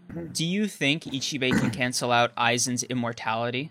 I'd have to reread his fight with Yuha, to be honest, in order to remember like how his abilities work particularly. So the way he cuts names, right? So for example, he does this thing where he cuts the name of something in half to like half its power. Yeah. So I wonder, would you consider Aizen's immortality part of his power? Yeah, but I don't know how you cut immortality in half. I don't know what that. Right. Yeah. That's what I'm confused about too. So it really depends on how Kubo would handle cutting Aizen's immortality. Because if he can cut Aizen's immortality in half and he just makes him have like regenerative abilities, but he isn't immortal, then I definitely think Ichibei stands like a much better chance. Yeah, I guess it depends on how you interpret like how Ichibei's powers interact with him. Yeah, like Ichibei and Lil Baro are like the only, and Gerard, maybe not Gerard to the same extent, but like they're the only creatures that I could ever see Aizen having like a serious problem with. I think Aizen beats him pretty well. He doesn't.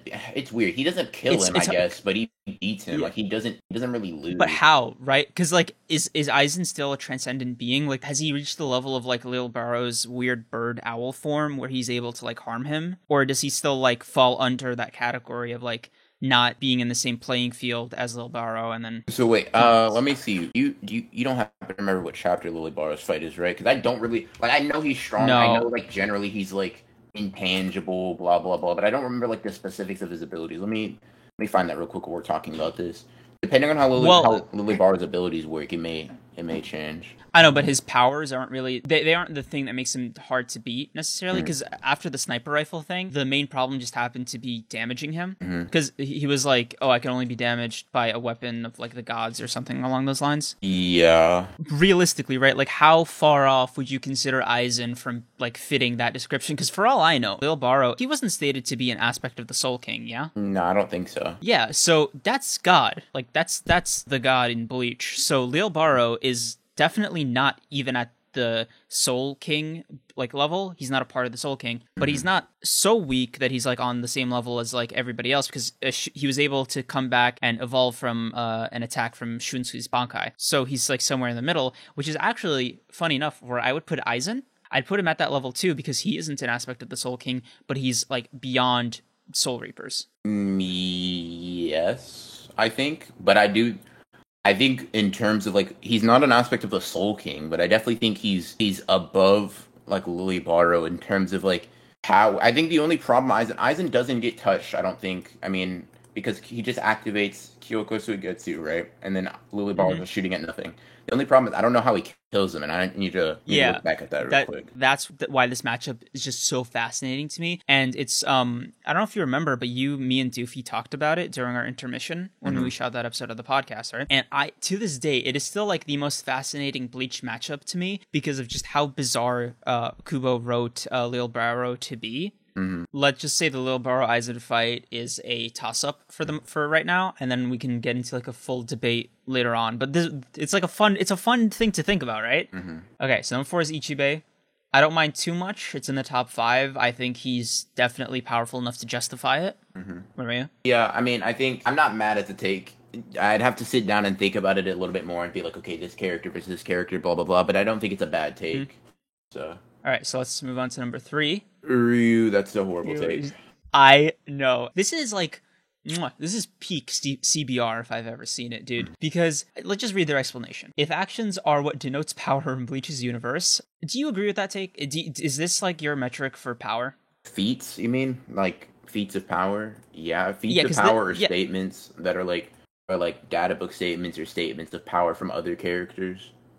Yes. So then Ishida's last-minute attack to dispel Yuacha's powers is roughly one of the most monumental actions ever taken. It ignores context, so I don't even really. It ignores so much context. The fact that he just like didn't casually do that, he needed to get the silver thing that was implanted in his mom's heart after the Eshwalin happened to her. Like, there's so many layers. It's also like useless because it works on exclusively like Quincy. Exclusively you watch. Yeah. It's one of the most powerful Quincy of all time, with this ability to reverse time between 2 points of his choice being a definite highlight in his massive arsenal of powers. He used it once, and it wasn't on Yuwatch. And that's why this bugs me. Because let's say he managed to, like, undo Yuwatch's powers or something crazy like that, right? Mm-hmm. I can sort of see this placement being justified.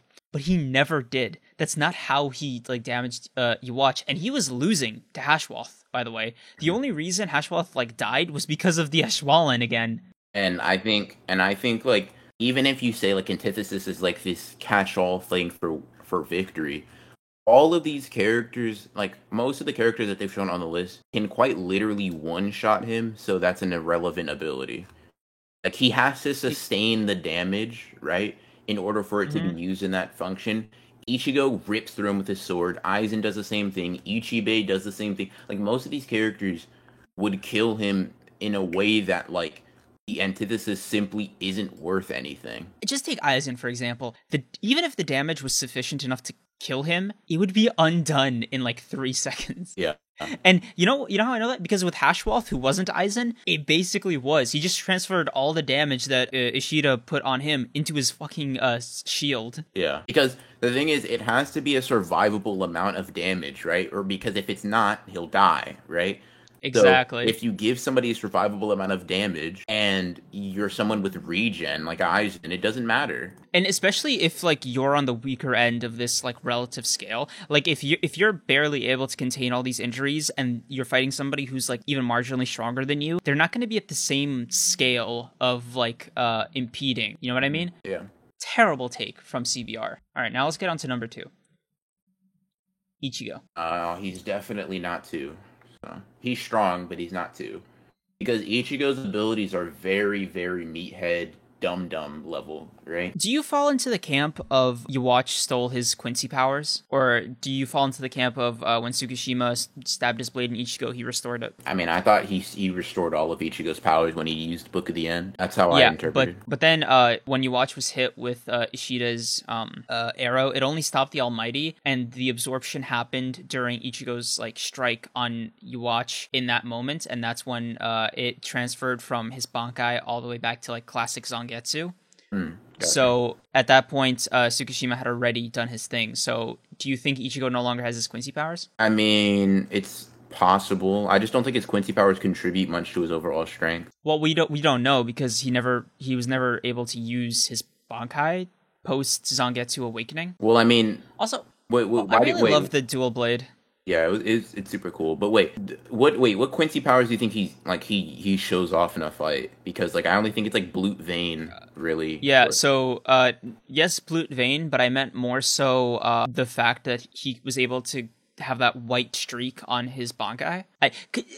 I don't know like what it does, right? Because Yuwatch cut it off, so Ichigo couldn't use it, obviously. So I could only speculate on how powerful it could have been. But if Almighty Watch was like, yeah, it would have presented a problem, then, obviously it would have been a problem. So I don't know if he still has it, because in the Hell arc, he isn't shown, he's still shown to be using classic Zangetsu. Yeah, I guess we'll have to see when it happens, but I'm not sure. Yeah, so for right now, I think 2 is a fair place to put Ichigo if he lost his Quincy powers. Mm-hmm.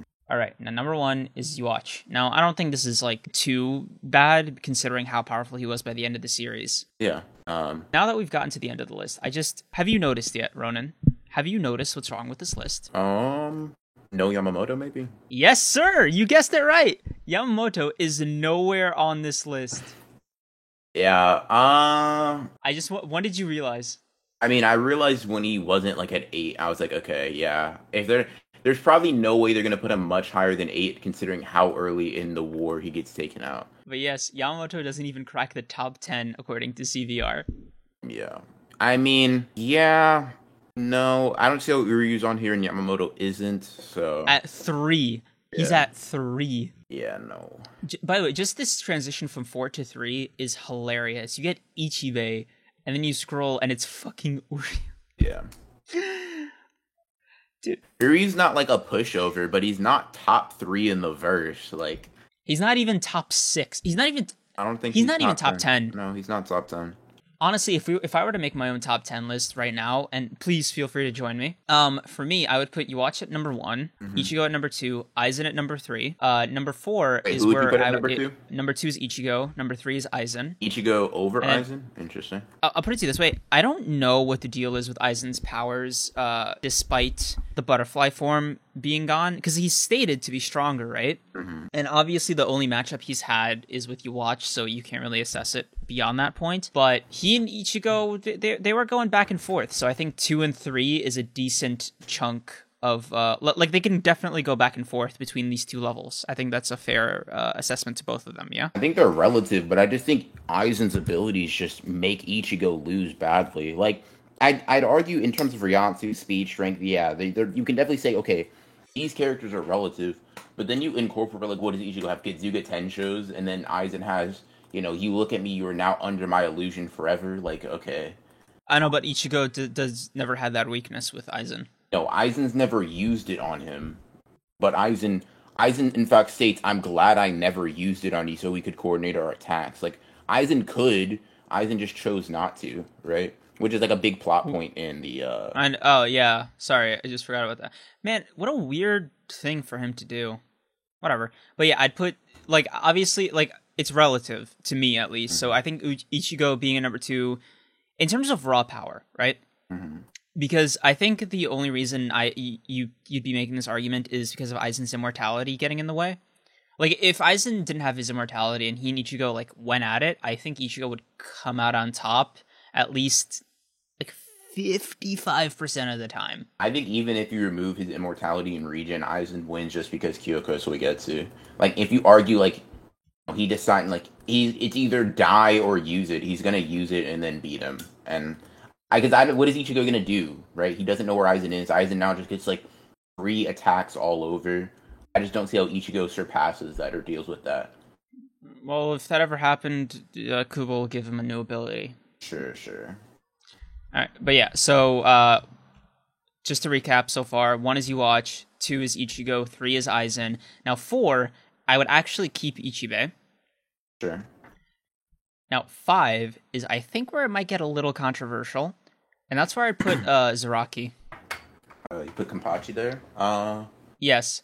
The main reason why is because he was able to cut Gerard Valkyrie in half in his Bankai form, and the fact that he had more power to spare, but it's just the fact that his body couldn't handle it because it was obviously so brand new, leaves a lot for me in terms of, like, his upper potential that I want to say that, like, Kenpachi, as he probably is right now, as of the House of Hell arc, is a solid 5. Where like, people to the left or right of Kenpachi, 6 downward, are weaker than him, but everybody above him is, like, inhuman. Like Ichibei, like, collapse Kenpachi. Yeah, but I just don't think, I mean, I guess if we speculate that he's gotten stronger, which he most likely has, sure, but I'm just going off of, like, where the manga ends off. I think Toshiro would be, I don't even think Toshiro would necessarily be number 5, but he should definitely be at least 1 spot above Kenpachi. Actually, fuck, no. I'd switch Zaraki and Yamamoto. That's what I do. So Yamamoto would be number 5, and then Zaraki would be number 6, because I just remembered how insane Yamamoto's Bankai is, right? And there's two versions of this, right? I'd actually beef Yamamoto to 4 if he had his other arm still intact, but because he's one-armed, and he was still that powerful, I'd put him at number 5. Gotcha. Because like in Bleach, dude, when you lose an arm, you like lose half your power. For sure. Yeah, that is quite a bit of power loss. Yeah, and especially if you're like a what was it? What's the art called? Kendo, Mm-hmm. Oh where yeah. like you like double your strength by holding it. You sword with two hands. Yeah. Yeah, and Yamamoto was like an expert in that. So yeah, so Zaraki would be number 6, and then number 7, I would actually keep Gerard Valkyrie. Okay. Like I can't imagine anybody in the series beating this guy. I'll be real. Like he has, I think, a better version of immortality than Aizen does, because this guy is just he's invincible. Short of you watch and the Soul King, he is literally invincible. Yeah. I don't know if I'd say it's better. They seem to have very similar levels of immortality because Aizen evolves when he gets beat up too. So I might keep Lil Baro at 8 just because his form was basically, invincible minus hacks. Mm-hmm. So yeah, I think it's fair to keep him at 8. So 9 and 10 is where Hitsugaya at number 9, mm-hmm. or maybe Byakuya. I don't know. I go back and forth because for me, the problem that I have with Hitsugaya is that this isn't his normal like base form. This is like super conditional, like Bankai exhausted Hitsugaya. You know what I mean? Mm-hmm. And I go by the statement Shunsui made in regards to Hitsugaya, where he's like, "Yeah, in 100 years he'll surpass me," and it's only been 12. So I personally think he's about 12% of the way to surpass Shunsui. Interesting. Which isn't enough. So number 9, actually, I'll put Byakuya. For now, I'll leave it at Byakuya. So to recap quickly, Byakuya is number 10, Shunsui is number 9, Lil Baro is number 8, Gerard Valkyrie is number 7, Zaraki would be number 6, Yamamoto is number 5, Ichibe is number 4, Aizen is number 3, Ichigo is number 2, and then Yuachi is number 1. Got you. Okay. Your turn? I'm still ranking. Let's see. So far I have 1 through 7. 1, I got Yuha. 2, I have Aizen. Right. 3, and this is in terms of not raw power. This is in terms of like, I think the person above them beats everyone below them, like in a 1v1 or whatever. So Yuha, Aizen, Goddard, Ichigo, Ichibe, Yamamoto, and Kenpachi. You'd put Gerard above Ichigo. Ichigo's not killing Gerard, I don't think. So yeah. What? How many times would Ichigo need to kill Gerard before it becomes too much for him to handle? I mean, I'm pretty sure Gerard just takes the damage that was accrued by that person and then gets gets to that size based off how much damage he takes. So like if Ichigo disintegrates him or whatever with the Kazuga Tensho, then I'm pretty sure he would just grow bigger than he ever did against Byakuya, Toshiro, and Kenpachi, and then just be stronger. Yeah, but I'd say like it would take Ichigo like 30 to 50 kills consistently of like his entire body to like overwhelm him. I mean, even if it does, it would just be a long battle. But I still think Gerard in the end would win. Just by sheer like evolution. Yeah, okay. Ichigo is number 4, Ichibe is number 5, Yamamoto is number 6, number 7 is Kenpachi. Let's see. And I'm trying to think of characters I have after that. Would you keep Lil Baro in the top 10? I don't know. I have to read up on Lil Baro's abilities again. Like I just don't remember his fight with Shunsui very well. Number 8. Let's see. Wait, if I'm putting Kenpachi on here, never mind. Number 7 would go to adult Toshiro, and then number 8 would go to Kenpachi. Number 9. Man, I'm having a lot of trouble like figuring out how these characters rank. Okay, let me ask you this: why do you have Byakuya so high? Because I may be forgetting something that he does. Okay, so I'm kind of back and forth with Byakuya and Hitsugaya, but the reason why I have Byakuya slightly above him is that Hitsugaya has taken so many L's, it's almost a meme, and Byakuya has taken 1 L that he then basically made up for by not even rematching the guy, but by becoming so powerful that it wasn't worth the rematch. And then he used his second form Bankai to obliterate Gerard Valkyrie's head after like 12 or 13 evolutions after Zaraki's Bankai. The fact that Toshiro in his adult form was able to instantly freeze Gerard Valkyrie is pretty cool, but Valkyrie kind of broke out of it rather instantaneously. And it slowed him down-ish enough for Byakuya to use his Bankai to like mutilate his head, you know what I mean? Yeah. My biggest problem with Hitsugaya's powers are that you can feel, and this is good writing on Kubo's part, I'll admit, you can feel how much being a child like cripples his own power because of A, his inexperience and like refinement in, you know, using it, and B, in just that his biggest limiter is his own body, and that's why he needs to be an adult to use like the ultimate version of his Bankai. Yeah. So yeah. So that was my thought. That was my thought process for putting Byakuya over Hitsugaya. See, I don't know why I am so stuck on these the number 9 and 10 spot. And I feel like I'm probably like forgetting like some obvious character. I guess I'll put Lily Barrow. He's pretty strong. He's hard to kill.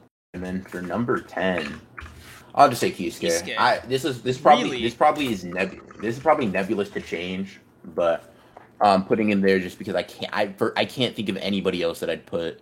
Okay, so why Kisuke over Byakuya? Byakuya's like only like feat is like attacking a Gerard when like he's set up for like while Byakuya is like charging up this attack in the background, like while Toshiro and Kenpachi were fighting. I just don't think he pulls it off in the middle of a fight like normal. Because if he could, I don't think Kenpachi would have even been needed in the first place. I don't know, man. I'm more curious about your justification for Urahara than I am like why not Byakuya. Like, is it his Bankai? Is it like his entire arsenal? Because if it's his entire arsenal, right? Mm-hmm. Wouldn't you say that Mayuri is like comparable, and he's technically got more battle experience? Mayuri might be comparable in terms of like intelligence or whatever, but I just don't think he fights as strong as a Schutzstaffel. I think Askin is stronger than Pernida. And then, really? Yeah. I think Askin's one of the stronger like Schutzstaffel. No, but Pernida is like a much more irritating opponent. He's kind of like what's his name? Black Sperm from One Punch Man. Do you remember that fight? The sheer level of hacks it took to kill Pernida was like insane. I mean, I agree, but like if you hit Askin once, right, and you don't kill him, he just adapts to your spiritual pressure. You can't kill him anymore. Which is like to me big. It's a bigger issue than most characters in Bleach can say. Like, for example, him fighting Kenpachi at the beginning before he fought Mayuri necessitated Kenpachi tearing off his own arm. That's a Kenpachi who still had his eye patch on, though, which is fine. It's just a nerfed Kenpachi. I know, but that was a nerve thing. Like it doesn't matter how strong he would have been, you know? I mean, it would, because it's about spiritual... Like, all their abilities are relying on spiritual pressure. So, affecting... Like, the fact that Kenpachi could react to the spread of his ability while being nerfed, to me, it shows, like, a little bit of a power difference. Also, I think you look at him, like, kind of, like, base to base before they get, like, their powers back or whatever from Yuha. You remember when they went up to the Soul Palace and then were doing their thing or whatever? Askin is the only one who was able to like react to I can't remember his name. The guy with like the sword that was too sharp or whatever. Omida. Yeah. He was the only one to like all the other Schutzstaffel got one shot and blitzed, right? But Askin was able to, like, actually react and dodge a lethal attack from him, right? And then get off his own attack, simultaneously or whatever. And he would have actually beat him if there wasn't, like, interference from other people. All the other ones got bullied, and I'm thinking if they all, if Yuha gives them equal amounts of power, which I'm not assuming there's a reason to give them equal amounts of power, but... But Gerard and Pernida were the only ones that he didn't give power to. Their powers were already their own. No, all of their powers were their own. But Yuha was granting them back to him. Like Lily Barrow got his powers back, or that's why right after Yuha gives them their abilities back, Lily Barrow like one shots the rest of them.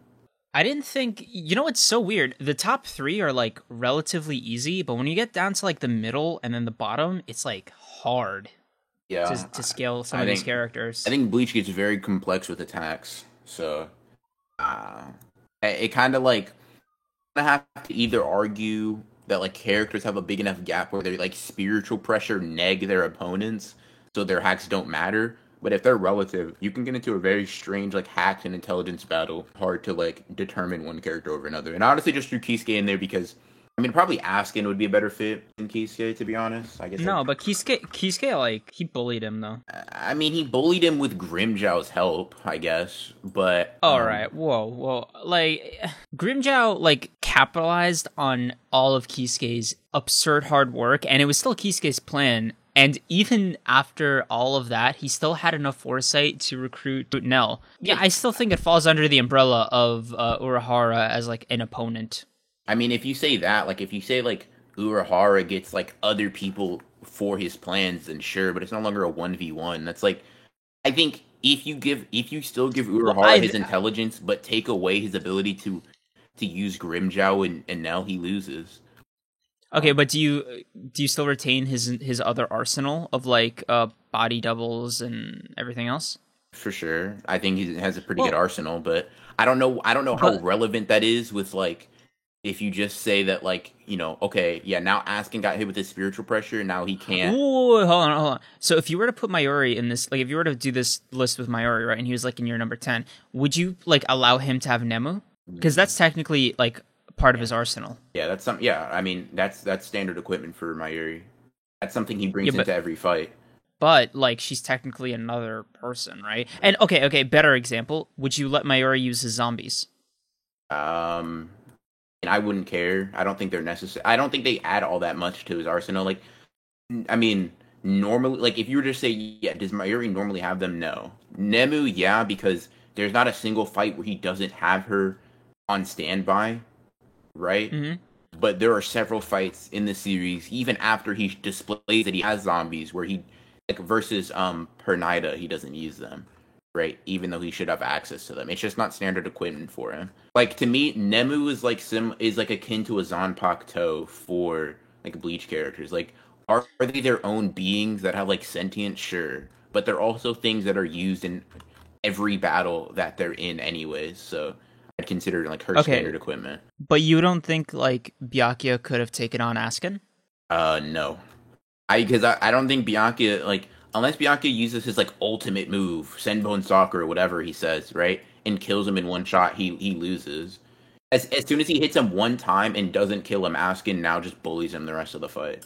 Yeah, no, I can get it with Kisuke. Because you know what my line of thinking is? If Kisuke was the one that had the master plan instead of Aizen, I definitely think he'd be the Soul King right now. I mean, sure, but I think the only reason Aizen isn't the Soul King is because he didn't. It's not what he truly desired, I guess. Like the only reason he lost is because he didn't want to. That's not really what the Hogyaku saw deep in what he truly wanted. I don't know, man. Like I said before at the beginning of the podcast, I like your interpretation, but it's just not what was stated in the story, so I can't adopt it. You know what I mean? Well, Like, what about it is because not like Ichigo explicitly said that it was a symptom of Aizen's strength, not his ambition. yeah, but I mean, like one the wait, what are you talking about? The loneliness from The I mean, loneliness from the blade thing. yeah, okay. I don't necessarily. I mean, I think you can if you take it to its most literal extreme. You can say he's talking about like physical strength, but I think Kubo tends to not be so straightforward with like the way he writes things. I don't think Ichigo is necessarily meaning like because Aizen is definitively stronger than everybody else in terms of like raw power. He's like you know this whatever, right? Or he's lonely. I think it's kind of cumulative of Aizen's traits that make him strong. If that makes sense. Because I think strength without ambition is not. It's not really like if you have potential without ambition, you can't be strong, right? If you have intelligence without ambition, you can't be like, or if you have I guess like a mental potential without ambition to learn and grow and do whatever and use it, you're not very intelligent. But I think if you lack those two things and only have ambition, all you are is an ambitious loser, right? And Aizen was just a composite of those three things in a way that really surpassed most other people. And honestly, the only reason Kisuke was like I mean, Kisuke's super smart, right? But Kisuke was like he did lose in a mental battle with Aizen before, and I think that's what led Kisuke becoming even more intelligent. He lost that trusting, super kind nature he has. That Aizen kind of like away from him when he made him out to be like this betrayer of the Soul Society. Because I think Aizen already makes it clear that like he's not being literal, right? Because um one he's the one who had the ability to transcend like hollows and Shinigami, clearly showing he's not the same as everybody else. Whatever, even if we ignore that, right? And Aizen's like he's like he's we know that Aizen's problem is not just people aren't intelligent, because he's like, when he's talking to Kisei, he's like, with a mind as brilliant as yours, why do you accept the status quo? How can you keep obeying the Soul King, right? Like, he's like, you have the logic of a loser, right? He's like, the difference between Aizen and Kisuke is because Kisuke is like content with where he is and how the world is. Aizen is not, right? And Aizen has at least the self-perceived strength to impose his own ideology on the world rather than accept the ideology the world has imposed on him. So I think maybe you could look at it as a form of like mental strength. The strength doesn't have to be a literal Ryatsu like bullies yours type of deal. I think Bleach is a little bit more poetic than that, than just being like super duper straightforward all the time. I still come out the other side loving Aizen as a character, but I love the motivation of I just seek to destroy all others who control me. Because like to me, like that's the hard line, right? Like that's like my favorite Aizen moment right there. And that's like a motivation that I could definitely get behind. It resonates with me personally. Mm-hmm. So I guess to me, I'm like, well, this reason is way more than sufficient, right? You don't need this thing of he's so strong, it's lonely. Well, here's the thing. I just looked at the panel where he was talking about it. He never says he's lonely because he's so strong. It's like he's lonely. He's born with exceptional powers, and he wanted somebody else who had similar worldviews to him, right? Of like, the world should be changed because of our strength. So maybe you could say Kenpachi is stronger, right?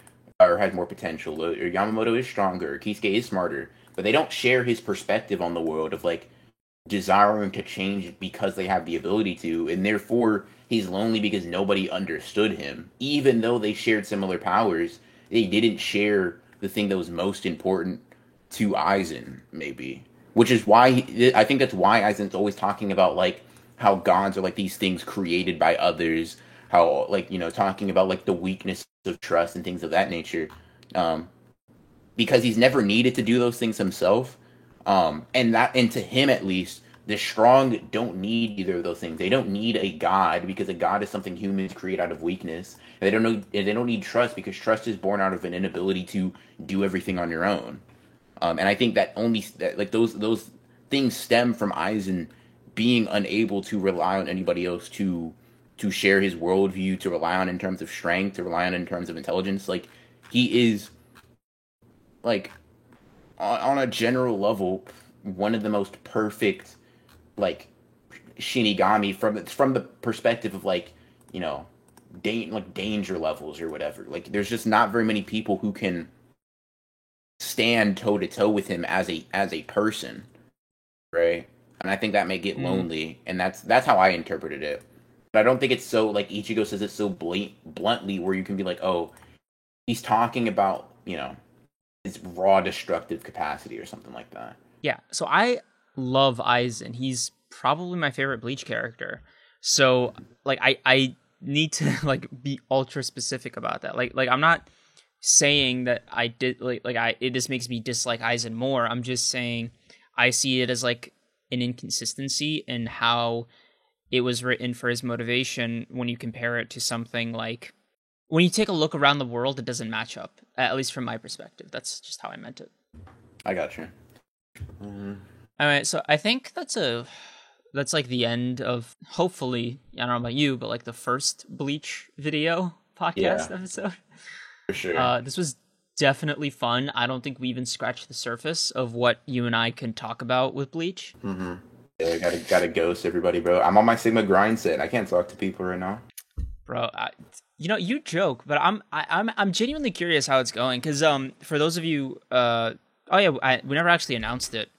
So next week is gonna be our New Year's like year in review episode, where Ron and I are gonna talk about, you know, our year so far, 2021, what we liked, what we didn't like, milestones we wish we could have hit, etc., and more or less our New Year's resolutions. So I guess this will be like a teaser for next episode. Mm-hmm. But like generally speaking, how's that been going? I know you've been like trying to stock up on videos and TikToks and stuff. Yeah, I'm gonna be honest with you. I've been running into like a mental like block or whatever. I mentioned it like a few weeks back, but I think The problem is I don't let myself just take a step back. I'm kind of brute forcing it right now. I'm not feeling the creative juices.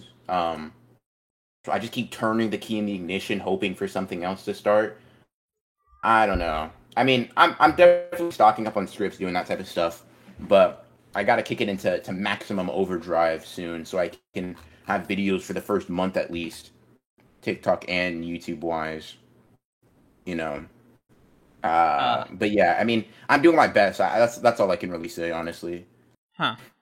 How is the short form stuff going? Because that's like super interesting to me. So it kind of depends. So like I script, even though they're very short videos, I script like whatever videos if I'm talking about something, or Hmm. sometimes I'll cut it out. But the scripting process is so unbelievably easy.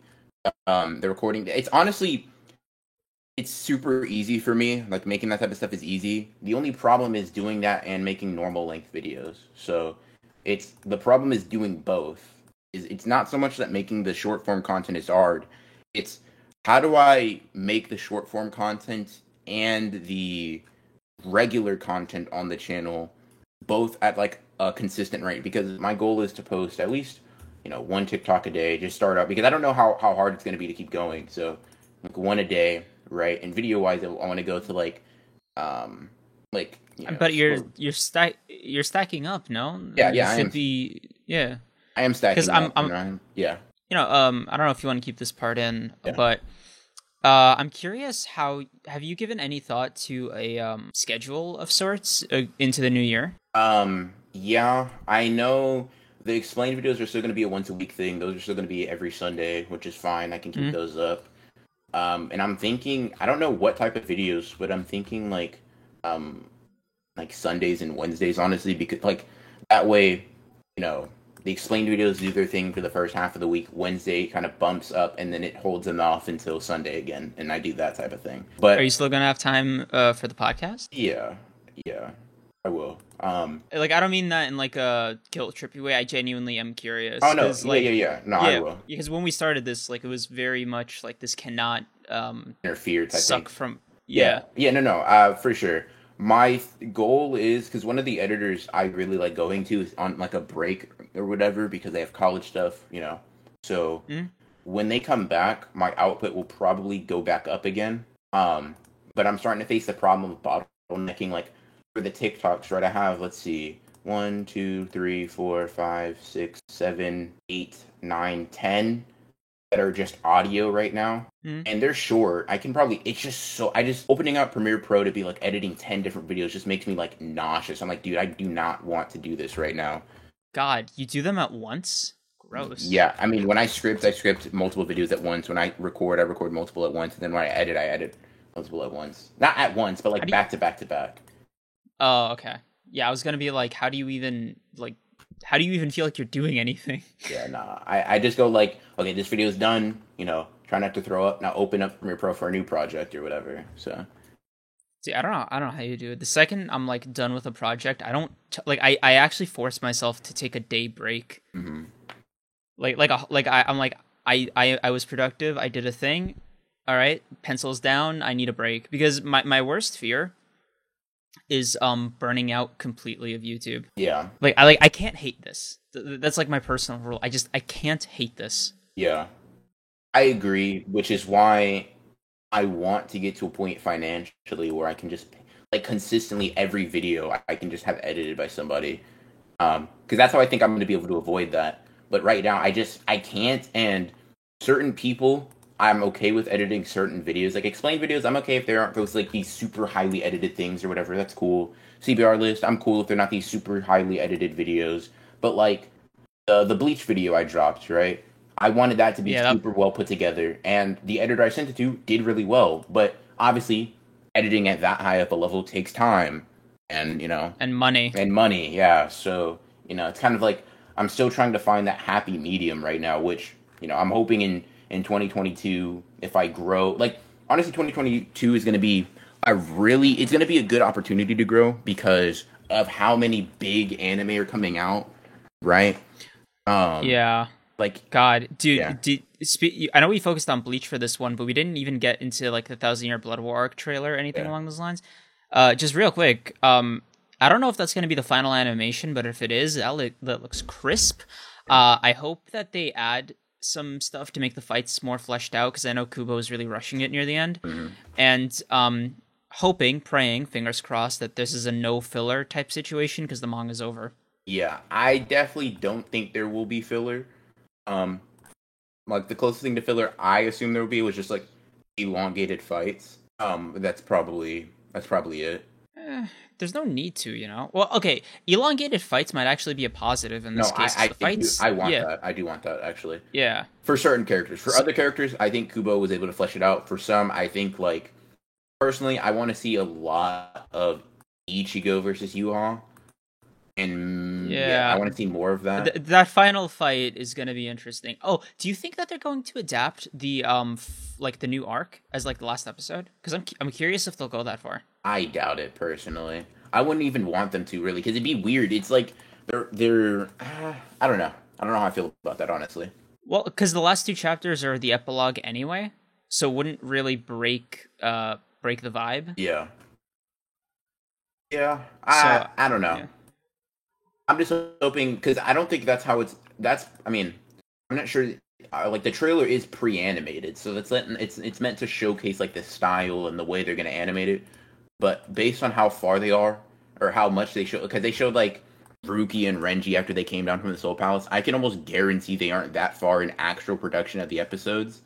Um, Mm, because all that's right. the same studio that has to animate Boruto. They're consistently having projects, things of that nature. Are there any other series that you got like in hype for? Were there announcements or anything that like caught your attention? Uh, Hell's Paradise. I don't know if you've read that, but it's a Mm, a manga by Yuji Kaku, who's an assistant to Fujimoto, who wrote Chainsaw Man. It's got a mm. pretty. I like it. It's also being animated by Mappa, so I'm pretty Whoa, excited about that. Yup. who's lucky guy? Yeah. I think it's. I'm excited. I think if they pace it properly and they give it good animation, Chainsaw Man, you got Hell's Paradise, there's a bunch of stuff. I'm honestly like super happy about like 2022 might consider there might not be a season where I'm like out of anime to watch on a weekly basis. Mob Psycho season 3. I don't know if that's going to be 2022, but it's getting a new season, which is pretty dope. I But mean, I was expecting a Black Clover movie announcement, but it didn't happen. pretty So sure. I mean, I don't really care about a Black Clover movie, so I mean, I'm not tripping. But I do feel wow, bad for my Black Clover fan homies. thanks, man. I appreciate. Oh, you like Black Clover? I love Black Clover. You How kidding did me, I not know this? Oh, bro? maybe I shouldn't slander Black Clover around you. All right, let me keep that in mind. Let Bro, me keep that in mind. it's like in my top 10. Oh, Yeah, man. my I love Black Clover. condolences. My condolences. Well, it did beat out Fairy Tail. No, Because I think like the perfect fantasy series is somewhere in between Fairy Tail and like Berserk. what do you mean by that? Like tone wise? Yeah, tone wise, stakes wise, and world building wise. I couldn't get Because too far into Fairy Tail myself personally. It was cool, but I just wasn't really that into it. a couple random things. We'll call this like a lightning round. Have you seen the Witcher series on Netflix? No, I didn't. I haven't played the games either, but I've Well, heard yeah, good things about it. yeah. So like I watched it over the weekend. That was like the other thing I did on my break. I didn't even tell you about that because like we just started this podcast. But yo, I had a great fucking weekend. Like week, honestly. I like caught up on so much stuff because I decided to take like a week off after my Bleach video because that took me the better part of a month to like finalize Mm-hmm. because of just how bad the footage was. So I appreciate you saying it was concise earlier. I forgot to thank you for that because like that means so much to me considering whipping that thing into existence was a Herculean task. Um. Anyway, so this week I decided, I'm gonna just take some time off, recuperate, get back into the flow of making normal, not 3-hour videos that I have to condense down, And I decided to like catch up on a bunch of stuff. I've been on a One Punch Man like read everything that I mentioned earlier, but I also decided to check out the Witcher series on Netflix. I watch everything on like 1.5x speed, to be honest with you. Oh, okay. So, yeah. So I was having a blast. I really enjoyed it. If you do plan on, like, I definitely recommend it for you. I think you'd really, really love it as like a piece of media. The one thing I'd say to you going in is the first season is, it takes you, they don't acknowledge that it's flashbacks, but they're flashbacks. So there's no X years later or whatever. You kind of have to piece together the timeline yourself. But if you pay attention, it's not difficult. It's still like the events are still well written, and so the characters. It's just that timeline thing might be a little jumbled. The second season's fine though. But yeah, it was great, and I'm definitely excited for season 3. And the world building is actually pretty solid. I was kind of surprised by that. It's like you don't have to know about the games at all. Turns out that it's actually based from this like book written in the 80s by a Polish author. Oh, okay. Huh. Yeah, The Witcher is like its own like thing apparently.